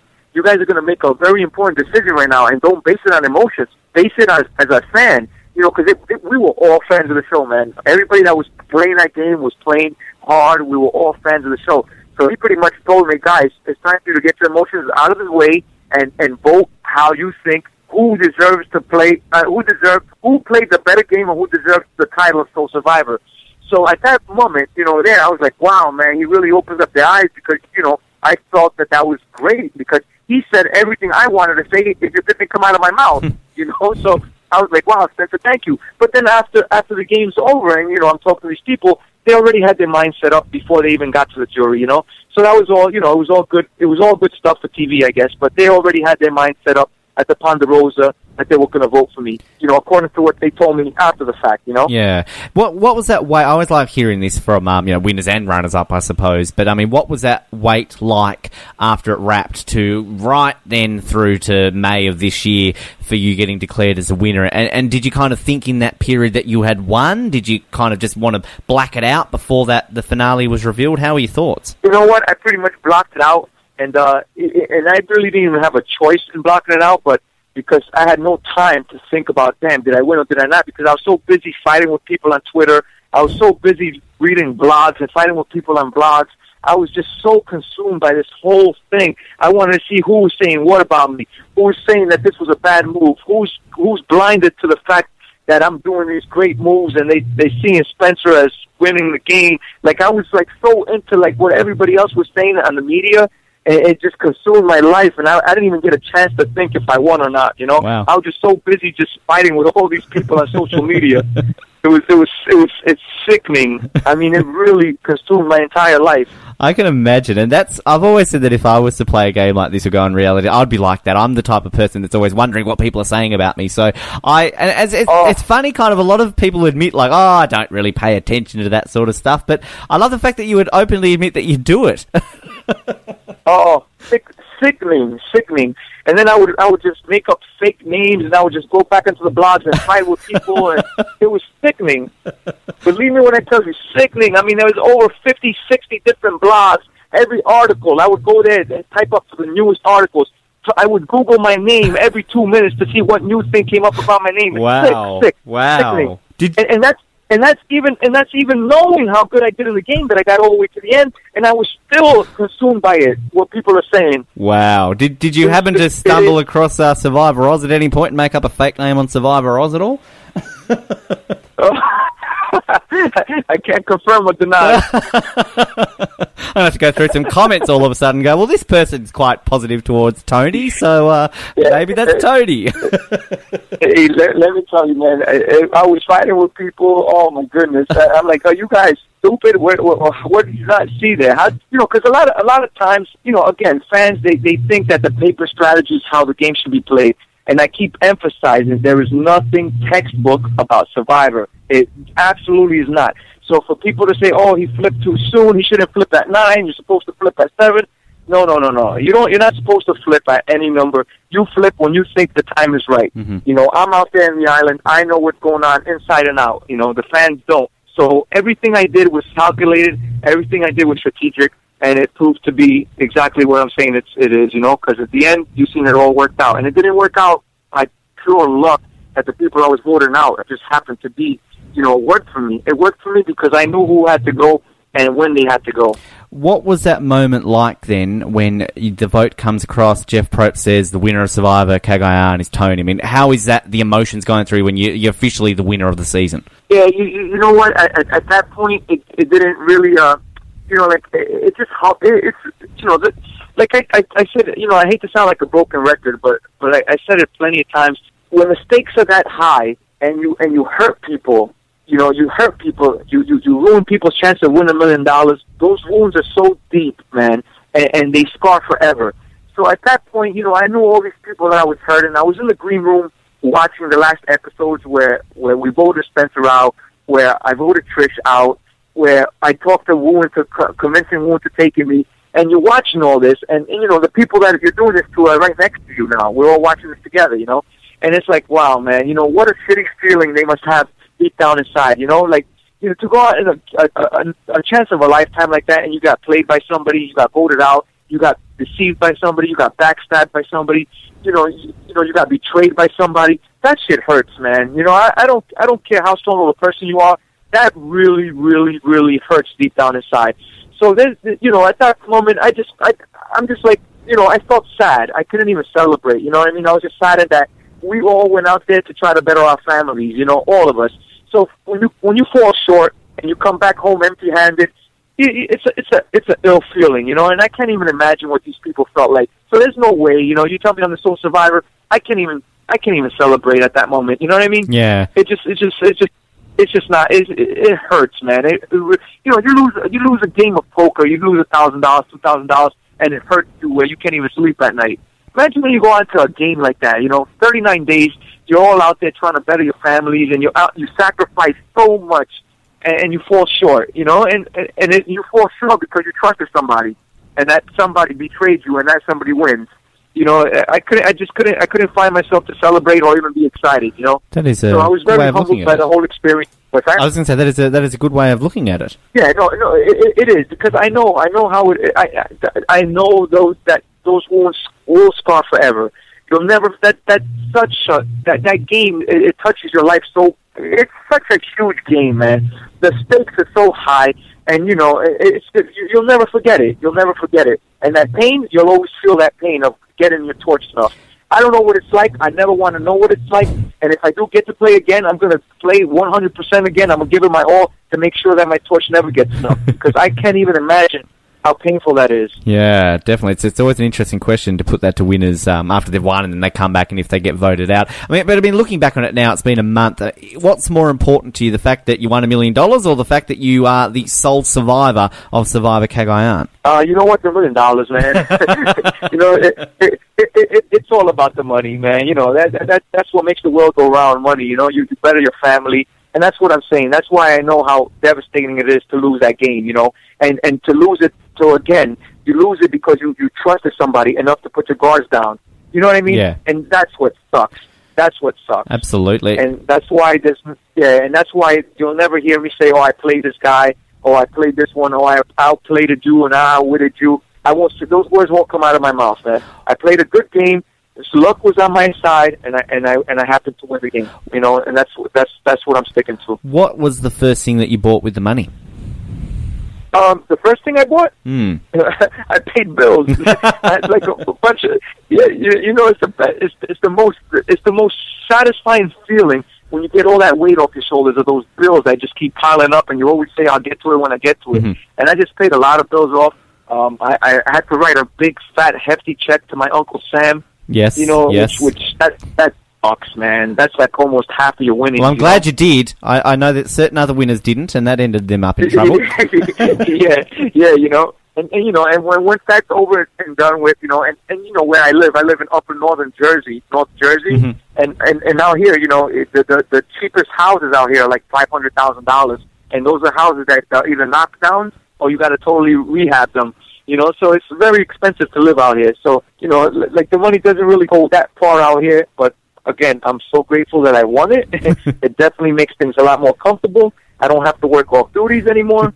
Well, it works. But I still have to go. Yeah, I still have to go to work, that's for sure. Well, I want to get to some listener questions in a second, Tony, and then get to our final set of questions. But just a few ones we always like to sort of touch on before we get to the listener questions. I mean, it's been only a month, as we keep saying, since it's all wrapped. But, I mean, who are the people that you keep in touch with the most? Who are kind of like the friends that you've made out of that you see yourself talking to basically for maybe the rest of your life? For the most part, Spencer and Trish, I talk to them more often than the rest. But the rest of them, again, with social media, it's so easy just to type up one or two sentences and send it their way, and just to keep in touch like that. So I pretty much keep in touch with mostly all the post-merch people. As a matter of fact, today I was texting with Cass, We were just talking about T-shirts for our little daughter and stuff. So I keep in touch with all of them. I mean, even Sarah, she's pregnant, so we're talking about the baby. I'm telling her what to expect when she has the baby because I'm going through it right now. So, everybody post-merch, LJ, Jeremiah, we all talk, all of us. Fantastic. And on a sort of noticed on social media, your communication, you're tweeting with some of the other former contestants as well. I noticed the other day you were having a bit of a Twitter conversation with Jenna Maraska. I mean, what's sort of the reaction been like from other contestants from previous seasons? Have you been contacted by some other players sort of congratulating you and talking to you about your game? Oh, yeah. No, a lot of them, I mean, once you're on Survivor, you become part of the family, the Survivor family.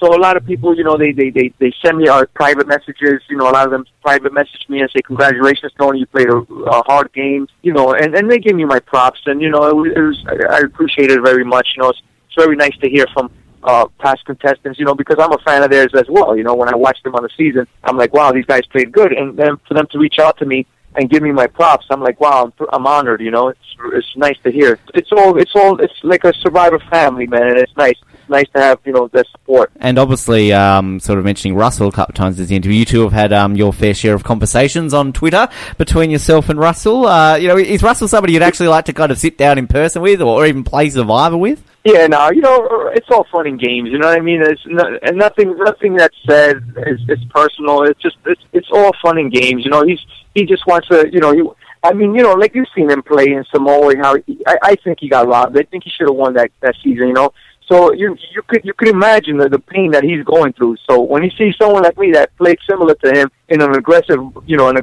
manner, and the difference was with me, I didn't do anything, I didn't rub nothing in nobody's face. I didn't rub no salt in nobody's wounds. That was the difference between mine and Russell's game. Like Russell would rub salt in their wounds. Like when he voted them out, he's like, okay, I outwitted you, I outplayed you, you're a sucker, you're dumb, you didn't know what you were doing, I did, that's why I beat you. When you do that to people, man, you just can't, your emotions, you can't just help. You can't put your emotions to the side and say, you know what, he's right. You can't do that. Yeah. You're so hurt that you're like, you know what, I'm going to get the last laugh on you, buddy. And they got the last laugh on him. And I didn't want that to happen to me. Well, it's very true. And the fact sort of pre-game, when asked the question, Survivor contestant you were most like, you said, Russell Hantz because I can be just as devious, and Boston Rob because I can be just as slick. So, I mean, there's a good combination and a good explanation. It worked for you. Yeah, no, when I watched the seasons and I watched Russell play, I was like, I could play just like that, I'll lie when I have to. I won't sleep. I won't stop. I won't put my guards down. Just like keep it. And then, like Boston Rob, I seen how slick he was with people. How, like I was like that in camp. I was very slick. I was building my spy shots. I was, I was making lies, seem truthful. I lied the whole time pretty much when I was out there, but I made it seem truthful because, and then, when I came clean with a lot of stuff, a lot of fans would say, oh my God, he's so stupid. He's telling this person he's construction. He's telling this person he's a cop. Then he's coming clean. Then he's framing Jeremiah and coming clean with it.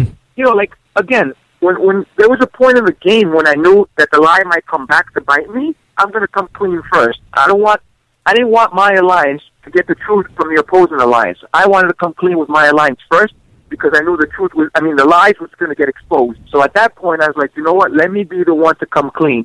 So I could show my loyalty, so I could show my alliance that, listen, I'm being truthful with you guys now.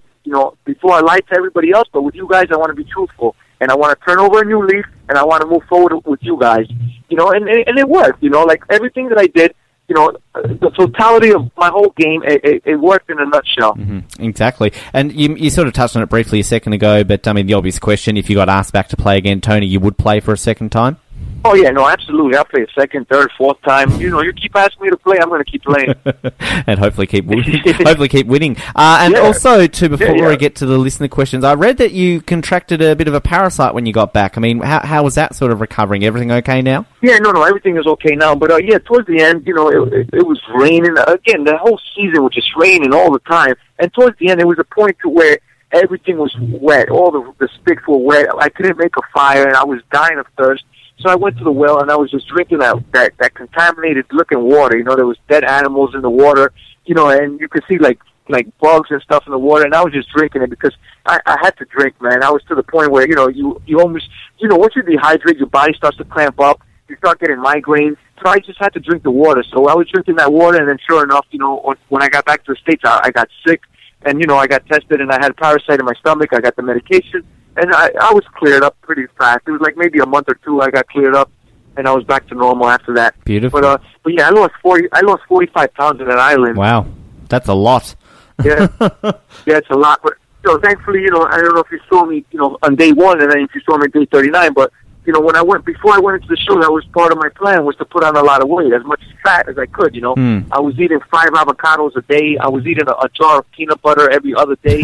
I was trying to put on the good fat, trying to put on a lot of fat, because my natural body, I'm usually thin, I'm slim and slim.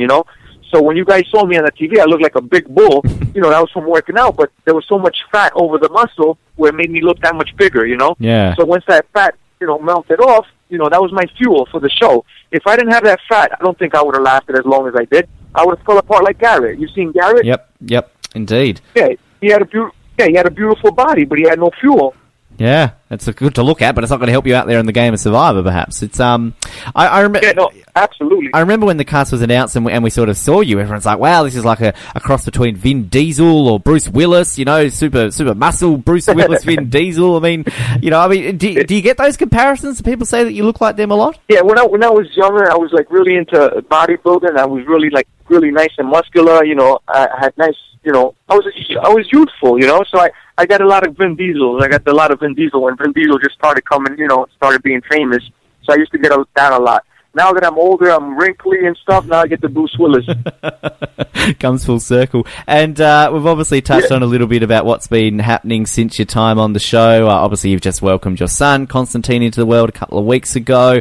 Everything kind of now just back to working as a police officer, Tony, just going back into normal life now? Oh, yeah. No, it's been like that for quite some time. A year now since the show stopped, since we stopped filming the show. I've been right back to work, back to the family life, back to changing Pampers, back to, cleaning the house, doing the laundry, back to basics, nothing changed, since I left for the show. Fantastic. Well, going to get to these listener questions. Thanks to everyone who sent these in. Now, a lot of these have been answered, as usually is the case throughout the interview, but we'll touch through some of these quickly. One of our Oslets, Alan Flockhart, says, first of all, congratulations on winning. And then he says, how did you feel when you found out that at least one other contestant used your spy shack as their toilet? Oh, man, I was kind of upset. How would you feel? Somebody comes into your house and pees all over the floor. Yes, that's put you off. Yeah, Trish. But you know what? Trish could make fun of me all she wants, but let me tell you guys a story about Trish and the chicken. In the beginning, the very first day, I was looking for an idol inside a tree. There was a big hole in the tree on the roots, and I was looking for an idol, and Trish comes from behind me. And then when I seen Trish, she's like, "Oh, what are you doing there?" And I said, "Oh my God, Trish, hurry up! A chicken! It just ran around the tree." So then Trish starts running behind the tree looking for the chicken, and while I have my left hand inside the tree hole looking for the idol, with my right hand I'm grabbing rocks and I'm tossing the rocks over my head into the bushes. And she starts screaming, "Tony, I hear the chicken running!" And I'm like, "Go chase it!" So she wants to throw dirt out there that she peed in my spy shack, but I had her running around the island looking for a chicken while I'm looking for an idol. That's fantastic. So take that, Trish. We're about to speak to Trish in a few days. I'm looking forward to speaking to Trish, actually. Thanks, Alan. Yeah, and here's another one too. We had a rice satchel. You know, the rice basket where our rice satchel was inside the basket.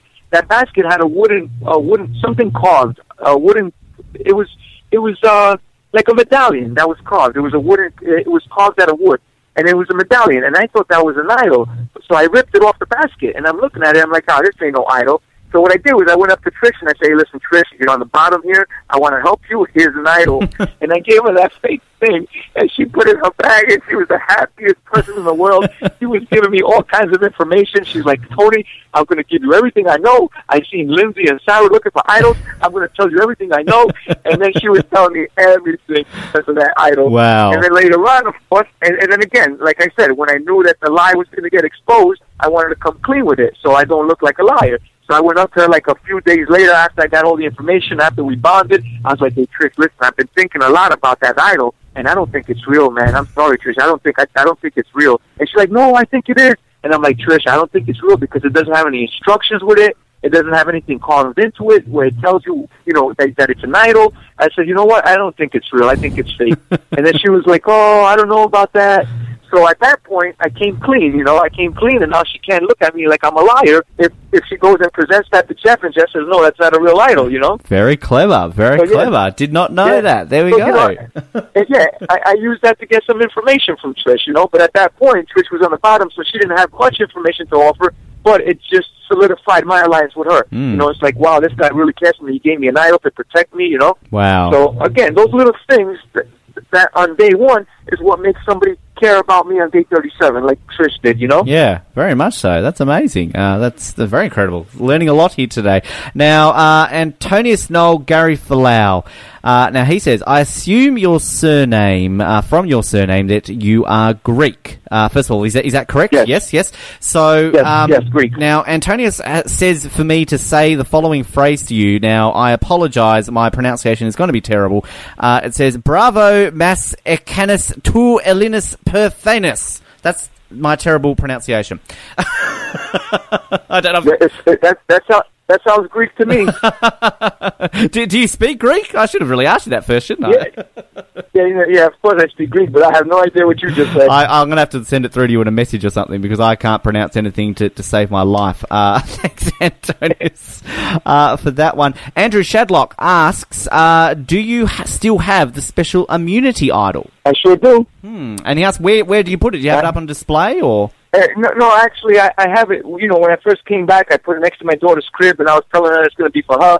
But, now I reached out to Jeff Probes, and he's out in Nicaragua, but when he comes back, I'm going to try to set something up where he can sign it for me, and hopefully Tyler Perry will come and sign it for me too. I want to get it autographed, and that's when I'll display it. That'll be nice to have. That is clever.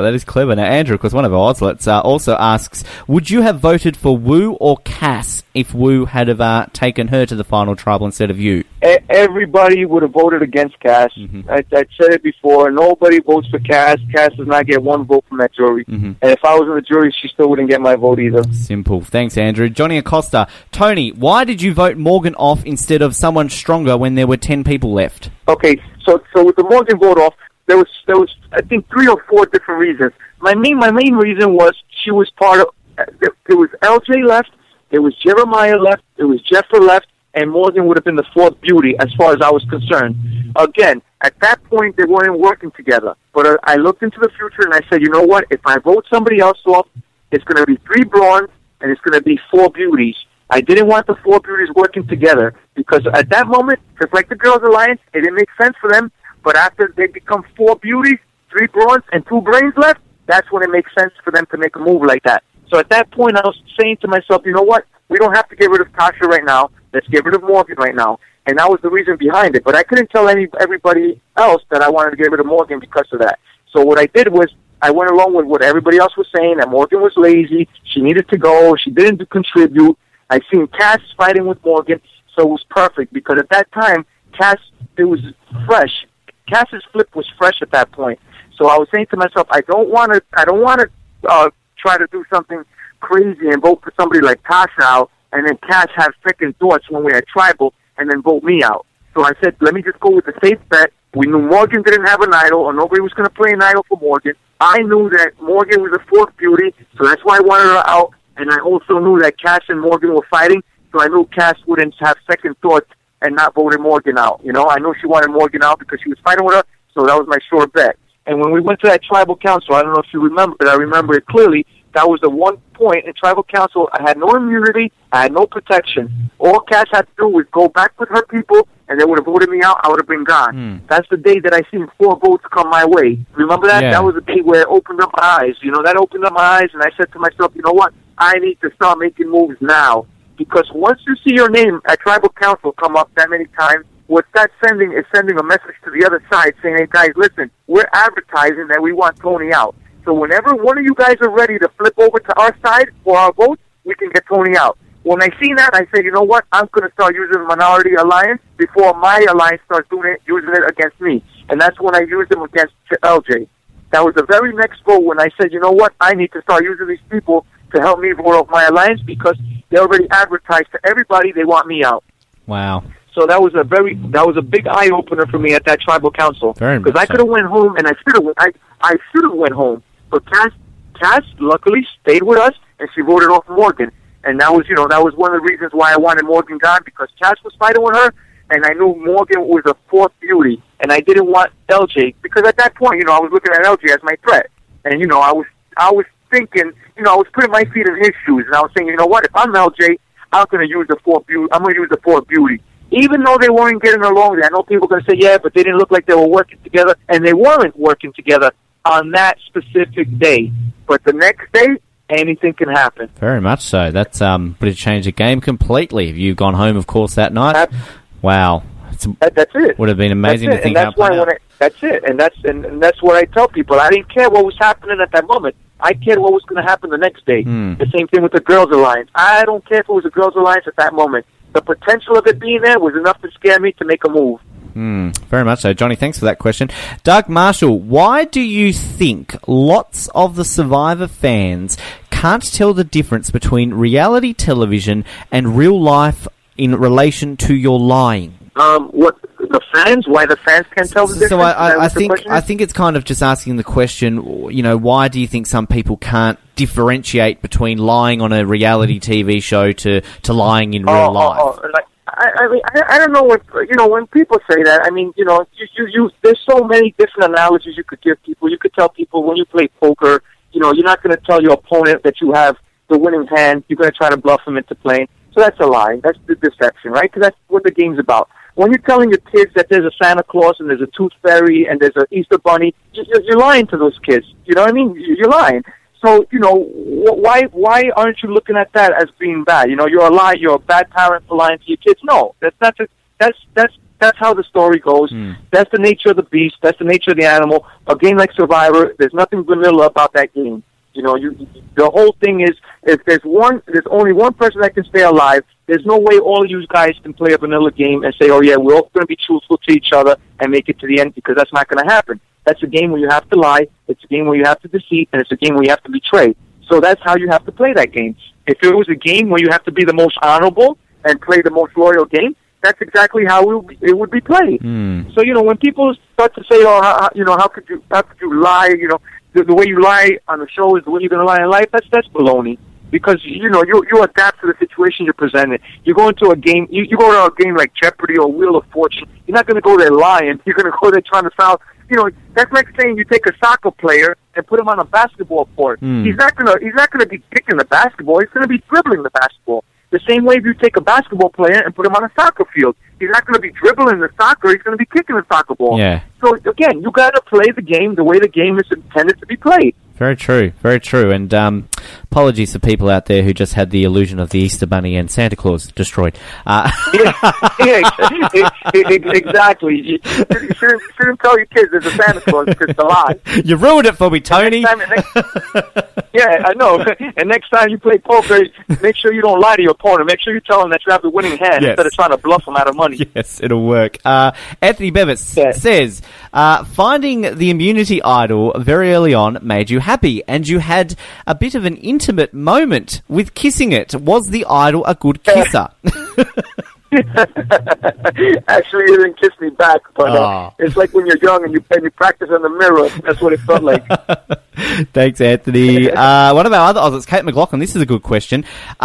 We heard Spencer talk about the SpencerBledsoe.com incident on Rob Has a Podcast. Can you explain this story from your side of the story? Yeah, I can't, Spencer. See, me and Spencer, we were like arch rivals. We had like, we were arch enemies right from the beginning. We were rivals. And what happened was, like, I kept telling him, I said, listen, Spencer, man, you're 21 years old. If you were 40 years old, I have no doubt in my mind you would have ran the show, you would have done this, you would have done that. You know, your knowledge plus your intellect plus your experience, forget it. You would be unstoppable. So I kept telling him, listen, experience always prevails, you know.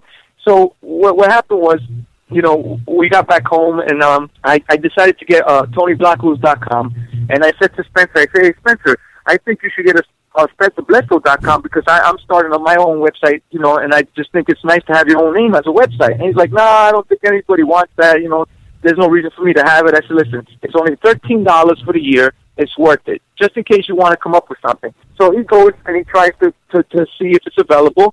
And it's not available because I bought it, you know. So I kind of led him into trying to go buy it. So what I did was I bought it for $13, and then I told him, I said, Spencer, I think you should go buy it. So when he goes and he sees it's not available, now it's just a natural instinct for him to want it, you know. Now he wants it. So now I told him, I say, hey, Spencer, I think you should reach out to that person that owns it, you know. So what happened was, you know, from that website, the GoDaddy.com, they're like the mediator. They're the middleman. So if you could do negotiations through them. So what happened was he told GoDaddy.com he's interested in buying Spencer Bledsoe. So GoDaddy.com sends me a letter and says, listen, Spencer Bledsoe is interested in buying the website SpencerBledsoe.com. How much are you willing to sell it? So I said $1,500. So then Spencer calls me back up and he says, hey, Tony, some lunatic bought my website and he wants $1,500 for my web name. And I'm like, $1,500? I said, I don't know, man, Spencer. I think you should give him $1,000. So then he's like, no way. So then he goes to $500, and then you know, he doesn't know it's me negotiating on the other side. So then I write back and I say, no, $500 is too little. I want $750. So then he writes back and he says $150 final offer, and I say, you know what? Let me just get him for $150 just to show him that I conned him.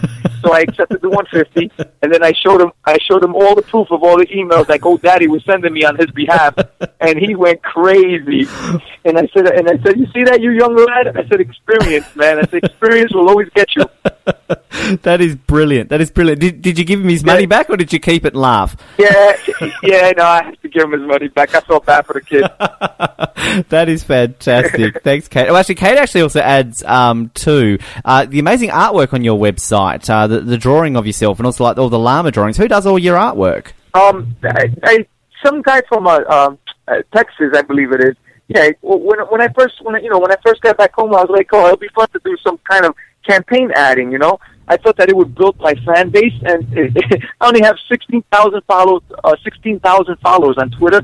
Spencer has double that, and he didn't even have to do anything. So I'm like, you know what? I wasted my time. I wasted my money. I forget this stupid stuff. But he's a great artist. The guy, he's a great artist that I found him online, and he drew nice pictures of me, and he made me look muscular, and he made me look young. I loved it. They're fantastic. I'm looking at them now. And T-shirts, I believe, we mentioned them before. So where can people go and buy a llama T-shirt from, Tony? Oh, yeah, you know what? I posted it online. It was called WeLoveTV.com, but I shut the site down because in 2-3 days I sold over 200-300 T-shirts, and you know, I didn't want to do it as a business. I wanted to do it for, you know, like the fans, like a fan here and there, maybe five a week, 10 a week.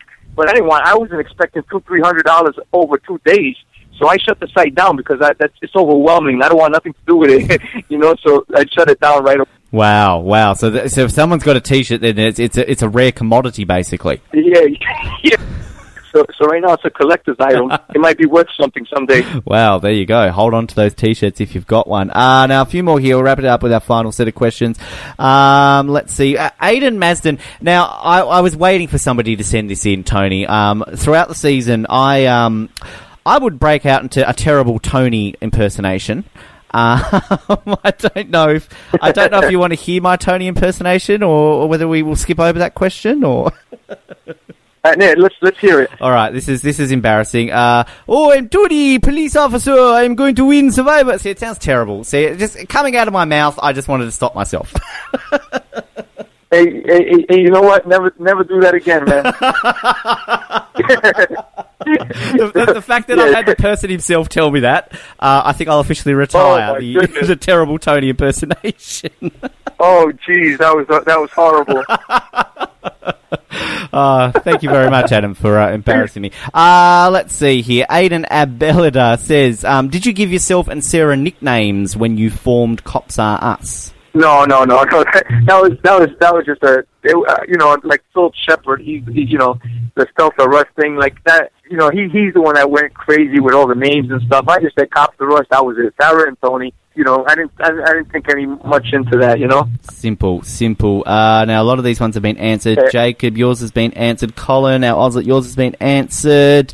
Let's see here.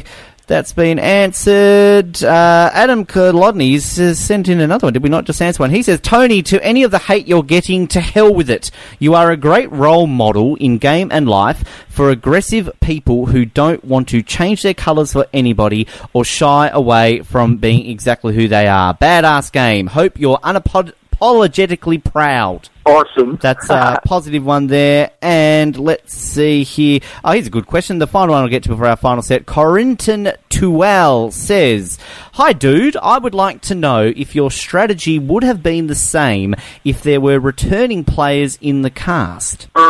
Same thing. My strategy was all situational. So I took it, I just took every situation and handled it accordingly. So, it wouldn't matter who was playing.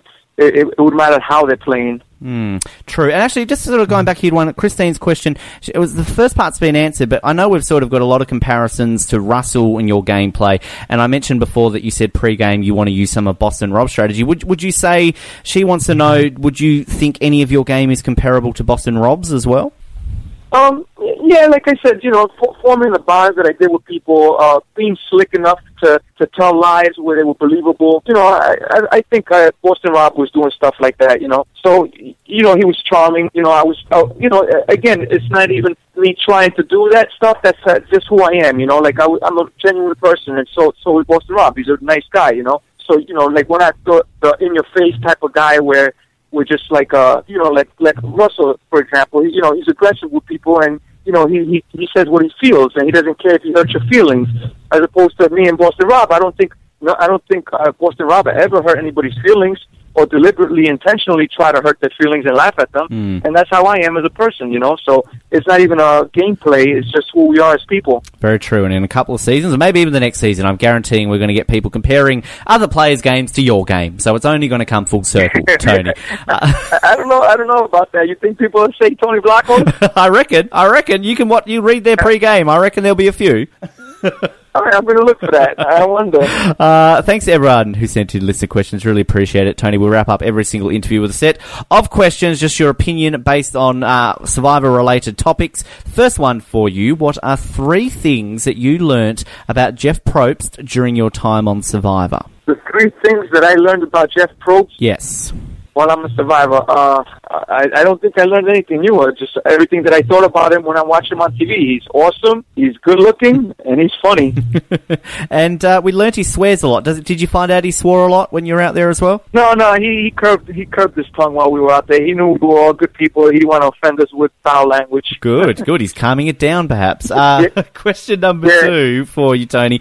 In the history of Survivor, what has been your favourite season and least favourite season? You know what, Ben? I can't even. I don't know the seasons that well to say which. Again, I watched them all. I enjoyed them all. I think One World was. I think that's the most recent that I can remember. That was a little bit boring for me. Was One World. The one that Heroes versus Villains was the most exciting one for me that I could remember. Again, I don't remember all the seasons. That's fair enough. And I was just going to say that in our recent award show, our Oscars, your season, Cagayan, came out on top this year as the greatest season of all time, ahead of Heroes vs. Villains, which had won it the previous 2 years in a row. So, nice. There's a little bit of a positive for you guys there on Cagayan. A lot of people saying recency bias, but I agree with it. I think it was a very, very good season. awesome. And editing had a lot to do with it too. You got to give the editors props because, again, they kept everybody on the edge of their seat, not knowing what's going on, which was really good. Very true. Question number 3 is always a difficult one for our married guests on this show, Tony. But in the history of Survivor, who to you is the sexiest ever contestant? Who's the sexiest contestant? Yes. Male or female? You can give me a male and a female. Well, let's see. You know what? I'm going to go with my season, and I'm going to say the sexiest in my season, Jeremiah, and as a male, and the female, Cass. Ah, Cass, yes. But who cares about Morgan and Jeffra and Alexis when you've got Cass? Cass was sexy with the glasses. She had that librarian look going, Yes. A lot of people want to return their books to her. Question number 4. In the history of Survivor, or you can base this off your season 2 if you like, Tony, who is the greatest player never to have won? I did like Russell's game, man. Russell played a very strong game. It was very strategic. He could have went without the personal attacks, but other than that, I think he should have won. He played a great season. I really want to see you guys play a season together because we had him on a couple of weeks ago, and he was talking about you. And despite all the little kind of fun little Twitter things you're saying, he was very commendable for your game as well, Tony. So, yeah, look, it would be fun seeing you two play together. Yeah, I mean, how will it play out though? It's not me versus him. It's whole teams of alliances. So it's really tough to play just a game like that. It's not really one versus the other. It's like teams and alliances. So it'd be tough. I mean, if we were on the same team, it'd be different. We'd probably be running our lines, hopefully. But if we were on opposite teams, we wouldn't know what would happen. Yeah, very true. I mean, you're not usually the type of person he tends to pull into alliances because you're not blonde and young and pretty. But I still think you two could work together well and cause some chaos. Absolutely. It'll definitely be fun for the fans. Yes. I don't know about anybody else in the game, but for the fans, it'll be fun. And that would be the most amazing final 2 in the history of Survivor. Oh, my God. Oh, it's amazing to think that. Now, question number 5. This generally only gets answered one way by our winners, but I'm going to ask it to you anyway, Tony, but I'll expect the same answer. Out of the winners that you do know or that you do remember, who is your least favourite winner? Oh, man, least favourite? And it gets answered the same way, huh? Well, I won't tell you what generally gets answered until you give me an answer to see if you fall into that same category. I won't give it away for you just yet. Yeah, no, I understand. But again, man, I'm not a student of the game. I really don't remember that many winners or that many. I just remember the recent ones. Again, like the one that sticks to my mind is the one with Russell, Natalie. I guess she was my least favorite because I don't think she really played the game. That's fair enough. That generally, what winners often will say. We actually changed the wording of this question. I used to ask who is the most undeserving winner, but then often we'd get the question, everyone who won deserves to win. So that's fair enough. So generally, particularly the winners would often say, well, look, I know what it's like to win the game, so I can't have a least favourite because everyone deserves to win, and, that's a fair enough answer. We accept that as an answer. But I was just intrigued. Some winners have given flat-out answers, Tony, so, it's good. Just yeah, but yeah, again, like I said, I really wanted Russell to win that season. I guess it was a Samoa season. Yes, it was. And Natalie won, and I think she won by default, and that's why I don't want to give her props. I won't give her props because it was one of those, the bitter jury stuff, and she won by default. And then later on, 9 months later, I think all the jurors actually said, you know what, we regretted voting that way. We should have voted for Russell. We voted on emotions. I think that surfaced. I'm not sure if, I could be listening to what Russell's saying, but I think I read that somewhere that the jurors did say that they regretted not voting for Russell. Some, we've had a few of them on the show, and some have kind of said things on the similar page, and others have kind of said different things. I mean, it's kind of, various things have come out, I think, from that season. So, but yeah, a lot of people, have said sort of your answer. So yeah, it's a fun thing to talk about. Final question for you today, Tony. In the history of Survivor, and from what you know, basically, who is the greatest ever contestant and why? Oh man, I guess I would say Richard Hatch, man. You know, that's the, you know, you're going into a game blind. It's the first game, first season, first everything, and you know, you're coming up with alliances, you're coming up with strategy, you're coming up with all kinds of stuff that you don't have. You know, it's uncharted territory. So I'm definitely giving him his props, because now, you know, as the seasons evolve, you know, you're taking some stuff from the very beginning, and it's evolving all the way to season 29, 30. You know. Mm-hmm. So I guess I definitely got to give Richard Hatch his props, man. You know, I mean, you know, again, you know, he went into uncharted territories, and he came up with all of the planning and the strategies and the alliances, and you know, so I definitely say he'd definitely be the winner of all time. Have you spoken to Richard since you've won? Is he somebody that you'd like to speak to if you haven't? Yeah, no, I haven't spoken to him, but I'd like to speak to him someday. You know, we're at a different level. You know, the guy, he's very intelligent, he's very educated, you know, like, you know, he won't even want to probably talk to someone like me. I got a high school diploma. I won't even know what he's saying half the time. You watch now. You're going to go on an all-winter season, and he's going to be on your tribe. Yeah, well, I'll tell him to talk Lama to me.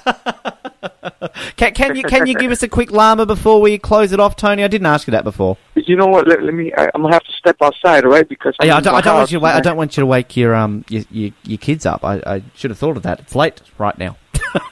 Yeah, I'm gonna give you a little quiet, Lama. Okay, all right? Okay. I'm walking outside, and I'm gonna wake up the neighbors, because over here it's like 1 o'clock in the morning now. Hold on. Let me see. What am I? All right, now. All right, you ready? I'm ready. Let's go.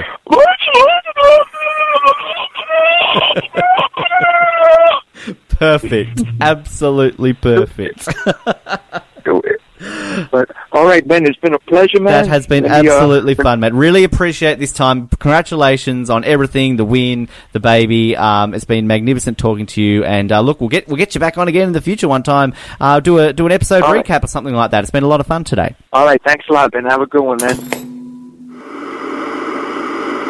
And a lot of fun that interview was. Still embarrassed by that impersonation. I don't think my Tony impersonation has gotten any better over the years, so I won't even attempt to try and do it again for you today. But Flashback Friday will return next week. We're going to do something slightly different. We've obviously been asking you to choose the Flashback Friday, but we thought we'd keep it a little bit more surprising for you. Rather than getting you to choose between two, I think each Friday we're just going to bring one from our archives that we think you'd like to hear. So there might be some of the ones that we've put up that haven't quite reached that percentage that we thought they would over the last few weeks, and also just some other episodes that we feel need to be heard again. So stay tuned in those coming weeks. Again, we're always open to suggestions. Please don't feel like we're shutting you out completely from the selection process. If there is somebody you're dying to hear again that maybe you can't find online or anything along those lines, please send us a message or comment on this post or anything along those lines, and we're happy to put it out there and see how we go.